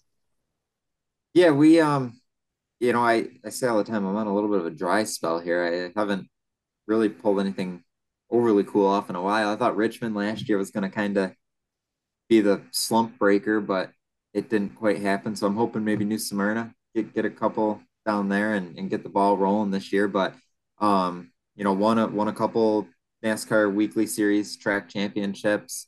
Won the New York State Rookie of the Year back in 2012 for Division I. So that was pretty neat. Got the Wheel Modified Tour Rookie of the Year, and like I say, a bunch of wins. I probably shouldn't say this on air, but I guess it's been long enough now. I won my first track championship in a 4-cylinder at 12. That was, I guess Statute of limitations is up. What's that? Statute of limitations is up on that. Yeah, that's been a while now. So that's 12 years. So yeah. So how many years were you 16 years old going to racetracks? Well, the age was 14. So I mean, I was okay. Close. I mean, it's so you were 14 for like 3 years? Yeah, I mean, I won a bunch of races that year in the 4-cylinder, and I remember my first win. I got out on the front straightaway, and I thought I was hot shit. I was like, yeah. And these people in the stands are booing, and they're like, "Get this kid a milk," and I'm like, "Whoa, what's going on here? Like, I just won, And so that kind of, but it got the ball rolling, and we kind of carried on from there. And like I say, I won a bunch of Sportsman championships. I actually won an ROC late model championship along with the Sportsman championship there. So big mod stuff, I'm still getting there. I feel like we run decent now. It's just kind of sealing the deal. We won one in Myrtle Beach, one in Jacasa, and looking for some more. So like I say, hopefully looking to get the ball rolling this year, New Smyrna early, and trying to kick the year off right. It's funny you brought up the get this kid some milk, because The first race I ever won in a full size car was the Budweiser 100, and I was 19 years old, and the trophy had a beer can in it. They couldn't give me the fucking trophy right off the like hand it to me. So I get that. I totally understand that. But you also said that you're going to dabble in some late model stuff. You're not afraid of the fenders anymore. What's that about? No, I was looking around trying to find that trophy because I don't remember, it's here somewhere, but so I won the US Open late model race back. So you're good at tennis too. What's that? So you're good at tennis too. Yeah. Yeah, exactly. I won the late model championship that year. And that was the last time I ran the late model. So that's I think I was 2017 or 18. And I won the Dave London that year, which was a Fender like super stock style race, and the late model championship, and then it was strictly modifieds from there, which it was modifieds before then too. And so we're back into the late model. We're gonna go to Florida and see, hopefully keep it in one piece. Fingers crossed down there, and hopefully get some good finishes out of it. So this will be my first time in a super. Up here's all pros, so we'll see how it goes. Oh, definitely looking forward to watching you compete in that thing. I was really hoping we were going to get to see you at the Snowball Derby, but hopefully this coming year. But going actually off of what Charlie said about you being good at tennis, obviously a little bit as a joke, but curious as to have you and your brothers dabbled in the stick and ball sports? Because Bobby's sister, my girlfriend, and I were sitting there watching and rating drivers on their throws, and you and your brothers were the only ones that really looked that athletic. Well, so Trevor currently, he's at soccer practice right now. So he's a soccer guy. We call him a foot fairy. I'm not too big into the whole soccer thing, but he played soccer. Timmy played soccer, and I was baseball all through high school and stuff. And I got to my senior year, and I spent more time on the bench than I did on the field because I spent more time at the racetrack than I did at practice. So that was kind of the end of it for me. I was like, you know what, I'm going to stick to the steering wheel stuff. And but I was baseball all through high school, or I guess all through school, all the way through college, or stopped at college, I guess would be the right way to put it. So, but yeah, we've all participated in the stick and ball sports up until at least through school. So you went to college too? I did. I have a 4-year degree in mechanical engineering. That's my full-time job, I guess, day job. So have you just always grown up with like 32-hour days, or how do you do all this shit? Well, that's the thing, so I live about 45 minutes away from where I work. So I get up every day about 4:30, hit the road by 5, there for 6 o'clock start time. I'm actually work for NYSEG, New York State Electric and Gas. I'm a natural gas engineer. So that's my full-time gig, and I get home every day about 4:30, take a quick shower, wake me up. I'm out in the shop by 5:15, and I usually am out in the shop until about 11. Come in, get showered, get in bed by midnight, back up and at 4:30 the next day. So that's my every day. I usually see 4:30 on the south end of the day, not the north end. So good for you. I was gonna say, Bobby and I saw 4:30 a couple times this weekend, but that was definitely more on the south end of it. Did you end up making it into work on time today? I did. I was a little tired.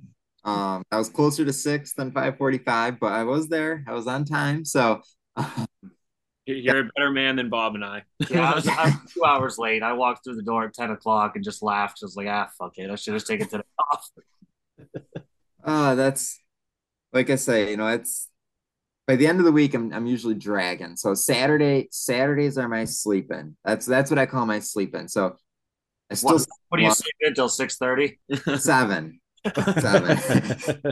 So that's, but other than that, we can't get all the work done. So it's I laugh to myself all the time. I guess I'll get on at night quick when I get in bed and check the group chat that we're all in, and I'm like, oh my God, I missed so much. I cannot read all this right now, or I'll be up until I'll see the south end of 4:30, and so I try and hit the key components and move on. Nights get a little bit longer when Timmy's bouncing off the chip. Yeah, he definitely keeps it entertaining though. I definitely stay up a little bit longer on those nights. So I got to give them credit that, and I tell myself all the time, I shouldn't save them until the morning. It'll wake me up, reading all that. So Yeah, they definitely don't play as well in the morning because he's usually calmed down by then. yeah, yeah. And, you got to have somebody up late at night to feed them, get the fire going a little bit. So So, I mean, with all of this stuff in the shop and all of this preparation that's going to go into that, and all, everything that goes into bringing or having nine fucking race cars that are, top quality. I mean, you guys always have nice stuff. Where's the time for Tommy? What does Tommy like to do, or is that it? That's just what you want to do? that's it. That's what I like to do. It's my fiance, I take her, I try to take her out to dinner at least once a week. Right now she lives in Buffalo. I live in basically the other side of Rochester, so we're about an hour and a half apart. We're working on hopefully going to be breaking ground in April on a house. I got a shop up over on the land, so that'll be coming. But I say all the time, my brothers they'll want to, they do the iRacing or I don't know, go out and I don't even know what they do half the time, but I'm always like, I'd rather push a broom around the shop than do any of that. So that's kind of me. I go out there and tinker just because yeah, I can't sit down and watch TV. Like I'm always like jittering, like I should be doing something, So it works out good as far as getting work done, but that's that's what I live and die for. So it's peaceful and relaxing sometimes, especially at 7 o'clock on Saturday mornings. There's nobody out there. It's quiet. Yeah, it's fair enough. That's fair enough. It's funny that the way that we operate is Saturdays are usually the most unhealthy days of our lives, and you almost get a doctor's recommended full night's sleep on a Saturday. I respect the hell out of that. That's just it. It keeps me busy. It keeps me out of trouble. Really, it's the furthest I go on the weekend is the hardware store to get a bolt that I'm missing. It's but it's I don't know. I wouldn't change it. It's fun. It's keeps me entertained. So well, certainly as a race fan, I do very much enjoy scrolling the social medias or scrolling the Snap group or whatever and seeing that you guys are bringing a whole bunch of TQs to Atlantic City or a whole bunch of mods to New Smyrna because I'm just a fan in the stands there. And usually it feels like I'm seeing double, just seeing two Catalano cars go around the track, but usually it's four. And I can't tell truly at that point if it's two or four, but just glad that you guys are keeping racing alive. And it's awesome to hear how much you live, breathe, and die motorsports. Absolutely. Like I say, hey, whenever you want to flop the fence, we'll recruit. We're ready for some working hands, You got to let me know though so I can pack the cooler for you because a lot of people don't know. Like I'm dry. I no alcohol, so I don't know. Not that like on purpose. Yeah, like I don't even. I tell everyone all the time like. Doesn't even taste good. Like if I'm gonna drink, like I'm gonna have like a Mountain Dew. That's not the point, Tommy. Chocolate milk or something, like that's me, So we joke all the time because we all have our selected beverages. We are at the end of the day we are still individuals, right? But it's just selecting what tastes the least amount like shit to get you through the night before the taste doesn't even matter anyway. Yeah, and I don't know. I just never could do it. People all the time, they're like, you want one? Just one? And I'm like, no. Well, good for you. You're a better person than us, obviously. Well, most people are. But well, it sounds like you don't have time for it anyway. I mean, shit.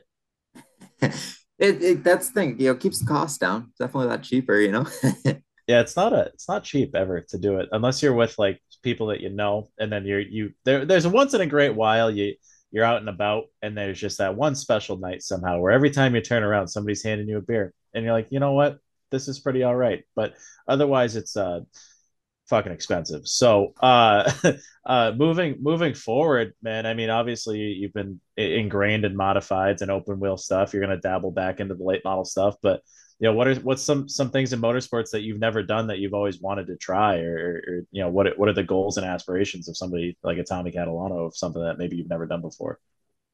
There's all kinds of stuff. Like I'll be honest with you, I'll scroll Facebook every now and then or the group chat, and you'll see cars, and it's like, damn, that'd be cool to try, you know. And that's sometimes it's the weirdest stuff, you know. It's just like that thing looks cool, you know. Are we talking like street stocks or like Mazda Miatas? Like what are we talking here? We're What tickles talking your like fancy? you know, like a super, like an Oswego Speedway super, you know. And I say all the time, like, I don't know that I would want to race it. Like, we'll go there, but like, just go out there and practice it, like by yourself. Make sure you don't I hit. confirm that big block supers and most even 350s most of the time the practice stops when or the fun stops when practice is over. That's what I'm saying, you know. So I just want to practice it, go out there, make a couple laps all by myself. Don't need anyone else out there with me, you know. But you know, I got a couple things on the table. I've had some talks about maybe getting in a I think they're 350s. They're going to be coming to ISMA Super or 350. I don't know what they are. They're coming to Lancaster this year. Yeah, those are 350s. We're going to be there in June, which yep. So both of you for setup and gearing advice. So there you go. There you go. So I got a couple calls on maybe running one up there. So I got to look into, you know, what all that entails type of deal. You know, it's hard when people call because they usually, and no harm, no foul. You know, they're like, you know, if you can supply this or come with this, you know, and it's like we got however many cars out there that, you know, we're trying to fund as it is, you know, without having to supply for that. So that's really why I would never really get, not that it's a bad thing because we have plenty of racing on our own, but, you know, dabbling into other stuff. So we'll see how it plays out, and who knows, maybe we'll be there in something and be able to put something together and give it a whirl. So I've always loved that conversation of, yeah, you can drive my race car, but it just give me $1 million and it'll be fine. It's like, well, I'll just buy my own fucking race car for $1 million. But no, so what's I mean, you're gonna break ground on a new house. You got all sorts of race cars in your back pocket here. So, you know, what's the 5, 10, you know, 20-year goal for yourself? Honestly, you know, people say all the time, you know, well, do you wish you went down south? You know, do you wish you could get into racing down there? And you know, ultimately, everyone wants to do that. And the older you get, would I turn it down? Absolutely not. You know, that'd be awesome. But you know, ultimately, at this point, you know, the goal is to go to work every day, make enough money to race when I want to race, where I want to race, and you know, be able to support that healthy, unhealthy, whatever you call it, habit. You know, but that's it. You know, if I can work to afford that and be able to do that, that's going to be awesome. I'm going to be living about 10 minutes from home. So we'll have the shop here. I'll have a shop over there, take some cars, help my dad out, lighten the load a little bit for him. And, you know, I don't know if it'll be easier or harder, but, you know, hopefully splitting up the cars that where we're at, you know, right now we got cars. The shop is, well, we talked about earlier how many cars are out there. And the shop's only a 40 by 60. And I say only, I mean, that sounds big, but not when you talk about having however many cars, like, you know, 9 modifieds and a late model and 4 TQs and a champ cart and 2 mic rods in there. You know, it gets tight fast. So it's tight. You know, we're moving stuff all the time to work on like one car. Okay, stick this one back in the hole, pull one out to be able to work on it type of deal. So it might be nice, hopefully having 2 shops, being able to have a little bit of wiggle room. And I should say, I did forget a car. I was gonna say, I think we're up to 13 now. Hopefully I don't offend anybody. We did purchase and have a 602 Dirt Sportsman. So that is the newest addition as of about a month and a half ago. So we're going to play with that a little bit this summer and see how. I mean, your plate wasn't full anyway, so it's fine. You've got plenty of spare time. So I think Timmy's primarily gonna give that a whirl. Not that we all won't maybe give it a shot at some point or another, but that's gonna kind of let him give it a try. And like I say, that'll be a whole new learning curve. You know, asphalt's easy. You bolt 4 tires on, you go fast. You know, dirt, everyone's like, oh, you got to grind them and swipe them and I don't know, eat them. Who the hell knows what you got to do to them? But it's like, oh my God. The very limited dirt experience that I have is, and the only recommendation I have for you based off of that is that take everything you know and everything you've worked on for the last entire bit of your life and everything that you've applied to all of those race cars out in your shop and throw it in the fucking garbage. And it's the complete opposite at best. So that's where we're at. So that's like, oh man.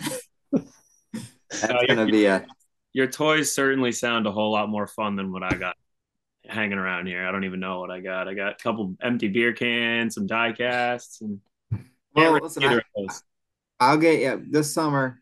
We're at a track. I'll get you a door, a quarter, or something, and maybe a empty intense milk jug or something to go with it. Perfect. Yeah, we got plenty of space right on the wall, right there. Just don't have the same fate that this car had, because that one went upside down at Loud. Yeah, that one had a whoopsie. Yeah. Yeah, hopefully, I don't want to give you one like that. We'll try. Actually, I can pull off the left side door panel of the TQ after AC. That's got some stories on her. That was perfect. I was telling everyone in the stands. Obviously, by that time of night, I'd had a couple pitchers and a couple extra drinks, and I was sitting there and I'm like, I'm about to win this fucking race. Like, I came down and talked to you earlier and found out that you'd be free to come on the show on Monday, and I'm like, I'm in the stands like a little kid, like, he's gonna give us something to talk about. It's gonna be great. And unfortunately, he gave us more than what we thought we were gonna get to talk about. It just didn't, unfortunately, end up in victory lane. That would have been quite the story. That would have been super cool, and maybe you would have been able to dabble in an adult-sized chocolate milk or something after. You know? Exactly. You know what? If we would have won, I would have had one with you just for the hell of it. All right, yeah. I was gonna say, if you get one of those cups, you can't not break it down to the bar and have one out of it. You know? That's right. At least a sip out of it, you know? Yeah. Oh, we'll finish it. Don't worry. That's right. I don't want it to go to waste. Yeah. So yeah, I feel like if you're getting a cup, you have to drink out of it. That's something. At least once. Yeah. Yeah. That'll be your first beer. How about that? The first time you win at Atlantic City, we'll all drink out of your trophy with you. How about that? There we go. That'll work. So we do have some questions from our pals over on Patreon, starting with Matt Wood. He said, when will we see a fully hand-lettered throwback to an early 90s Catalano car? So I had a fully hand-painted faded number throwback I did that was 2 years ago now.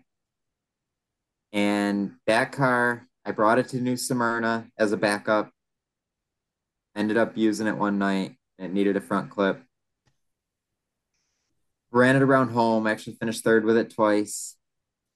And then we brought it to Beech Ridge for the tour show. And that was its final resting place. So I do want to do another one. I'll have to post. I'll post a picture of it on Twitter tonight, just to jog it back out there, because it was definitely a favorite. You know, up close. It had all the hand painted flames on it, and you know it was cool. So I got to do another one. I said this year, and I got lazy more than anything, and so maybe halfway through. I like to try and do something different for Loudon every year. That's kind of my goal. I did like the 60s throwback there with the yellow and red split deal a couple years ago. So maybe this year I'll get a fresh body and get her hand painted. Well, if it makes you feel any better, well, I'm sure it doesn't, but Beech Ridge is not even just a race car graveyard now. It's just actually a graveyard. But going a little bit further down, Matt Seen said, well, I feel like this might be an obvious question. I think this is for all three of us, though. Marry, fuck, kill, legend car, TQ midget, slingshot. So I ran a legend car. I did do some legend car racing. The slingshots, like if he's talking about the indoor slingshots, like those things don't even look like fun to me. So, they're fun to watch. Fun to watch, yes. They're a riot to watch. But in the car, like I'm like, what the heck is going on out there, you know? And so with that being said, you're going to have 2 slingshots racing indoors next year. It would only be right. I mean, you got to make make the most out of the what little space is left in that shop. But I mean, for me, I mean, you just gotta marry a TQ midget. You gotta fuck a legend car, and you gotta kill a slingshot. Unfortunately. I was going to swap it around a little bit. I was going to marry TQs because we all love TQs. I think we've established that. I'm going to fuck legend cars because I'm 0 for 3 in a legend car experience at this point. And I'll try a slingshot. Why not? Fuck it. Literally, I guess. The slingshot's got to die. It's it does. The legend car in TQ, I mean, The TQs are fun. That's just you can't beat a TQ, So you're gonna have to marry the TQ. So wait, so question off of that, I guess. For you, the TQs, you're only racing it what, 4 times a year at most? That's it. Is that part of the allure to it and what makes it so fun? Because yes, obviously you're taking it seriously, but like you're only blasting it out in like a couple months and then you have a whole year to look forward to it. Would it be different if you had to do like a weekly grind with those like you do the modifieds? It might be. I ran the TQ actually outdoors for a couple seasons. Not mine. I ran. Well, it would be my father-in-law's or future father-in-law, soon to be fiance's father. So we had some success, won a bunch of races outdoors with it, and it was fun outdoors. I think part of the thrill indoors is the stuff happens so fast. Like there is no, like you're hitting shit and you don't even know why you're hitting it. Like it's, you're trying. Is that what you were thinking as you were going over the top of the 15 on Saturday night? That's kind of it. It's like, because that all started like 6 rows in front of you and you guys ended up wrecked. Well, that's exactly it. He got turned sideways and I was like, oh shit, brake pedal, and then all of a sudden it's like bam, bam, bam. And you can't even be mad at, the people behind you or anything because it's like. Well, they ended up worse because the 93 went over you and went right head on into the concrete barriers that marked. Yeah, so it's, but I think that's part of it, and ultimately I say all the time, like, I feel like it makes me a little bit sharper outdoors, just the reaction time of it, so that's, I don't know. Like I say, there is no, man, I don't know. I'd like to try it outdoors. The outdoor series that we ran, they were actually at indoors this year, and they're working on maybe getting a little rule package together to have us be able to run some of the outdoor stuff or the indoor, I guess, legal stuff outdoors with them. So if they do that, who knows? Maybe we'll give it a shot this year if our plate's not really full. Yeah. It doesn't sound like your plate's full at all. Pick Cat said, always shift on restarts, especially in a mod. That's, well, I try to teach my brother.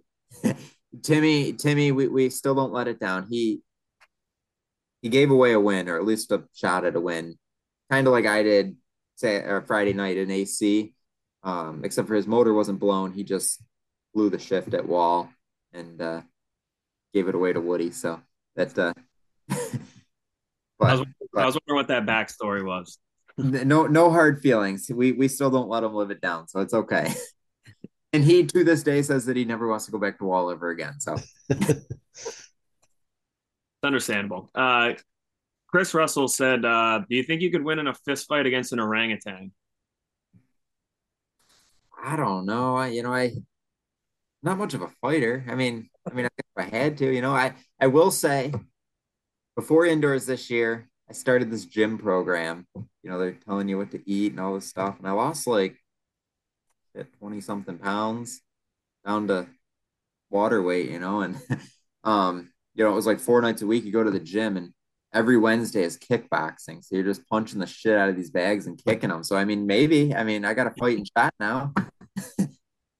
I'd put some money on you. I was actually talking to someone at the Wild West. I think it was Thursday night, another competitor, and they were like, yeah, I was on this like pretty strict like diet. I lost like 60 pounds and all this stuff. And I was like, before next indoor season, I need someone to put me on a weight loss plan up until AC, and I'm not allowed to go to the Wild West unless I stand on a scale and weigh in a certain amount. Nothing to do with racing, just I need to lose a little bit of weight in the off season. Well, the nice part is then you can put it back on while you're at Wild West. That's true. I was definitely down a couple pounds before I went to Wild West, and then obviously gained a bunch of them back, and then may or may not have lost a couple more pounds in the morning. But throwing up doesn't count. What? Yeah, it absolutely does. It absolutely does not. Whatever. Bobby's sister Nicole actually said, who's the fastest family member? I'm voting mom. Of course. You can't vote for yourself. You have to say mom. She says she pays the bills, that's her gig. So mom's always the fastest, It's always the fastest one in the pit area at New Smyrna, buzzing around on the scooter. That's she loves her scooters. We're up to 4 scooters now, if anyone was wondering. So that's and this year she's been running around downstairs for the past couple weeks saying that she bought herself a new toy. So on top of her 4 scooters, she bought herself a golf cart that we're supposed to pick up when we get to Florida. So what do you have, like 11 of those now, or do you just go to Sam's Club for race car parts? I said to her, I was like, we don't even golf. We don't even own golf clubs. What are you doing with a golf cart? So, but hey, it's got a radio, so that's what she was concerned with. So what that is key. That is what I'm hearing is keep your head on a swivel at New Smyrna Speedway. So that'll be fun. Yeah, the last question that I have here that really pertains to anything that you have going on, it doesn't really even. It's actually probably more for us, hopefully. Buddy Slim said, blown motor predictions for New Smyrna, and I'm not talking about the race cars. Good for a couple of those. We're gonna hope that he's not talking about the race cars. We're gonna hope that you can make it through all the speed weeks. Obviously, I hope so. All 22 cars you're bringing down.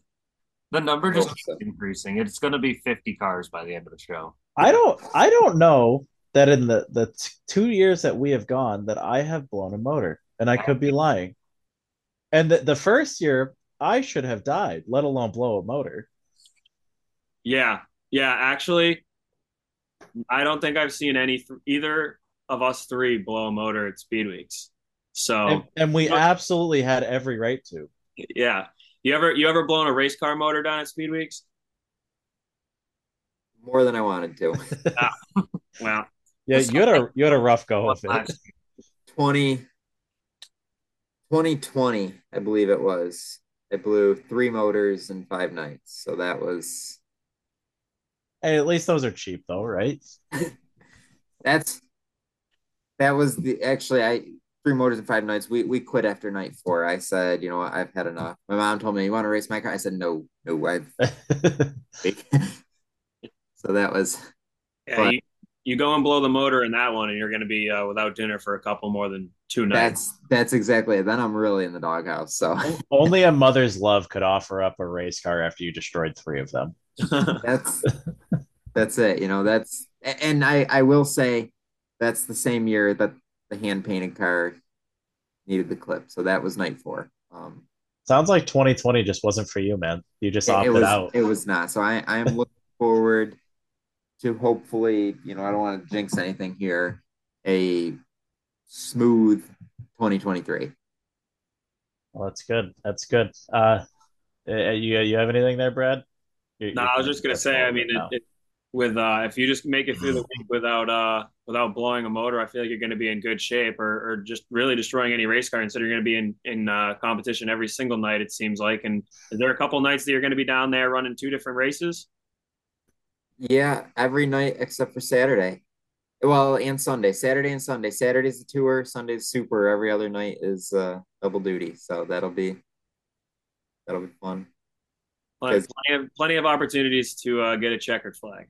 That's right. So if you guys get bored up there drinking beer, come on down. We can put you to work, sling some lugs, do something. So, well, we're never bored drinking beer, but yeah, I mean, if you really want to give us a job while we're doing it, that's your fault at that point. So. You're putting a really big liability on your race car by letting Brad anywhere near it.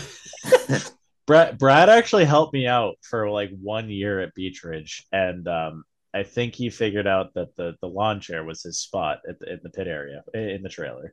And I brought Brad to a race this summer with me, and my biggest concern was to make sure we parked closest to the bar so Brad didn't have a far walk after the races. That's you know what, that's a hell of a move. I know just little enough. I will never tell anyone that I know anything about what I'm doing when it comes to working on a race car, but I know just little enough to get me in trouble. And I have crippling anxiety that I will fuck something up for someone who is, you know, you're going to come in for like a 4-tire change. I'm going to put like a tire on backwards and you're going to lose the race. It's going to be my fault. And then I'll probably just never go to a racetrack ever again. And I just truly don't want that to happen to you or I, you know? That's fine. But I mean, like, honestly, like, you know, you could definitely hold the pit sign with a beer. I mean, that's... That's true. You might run it over on the way out. I might drop, take a swig or something, you know?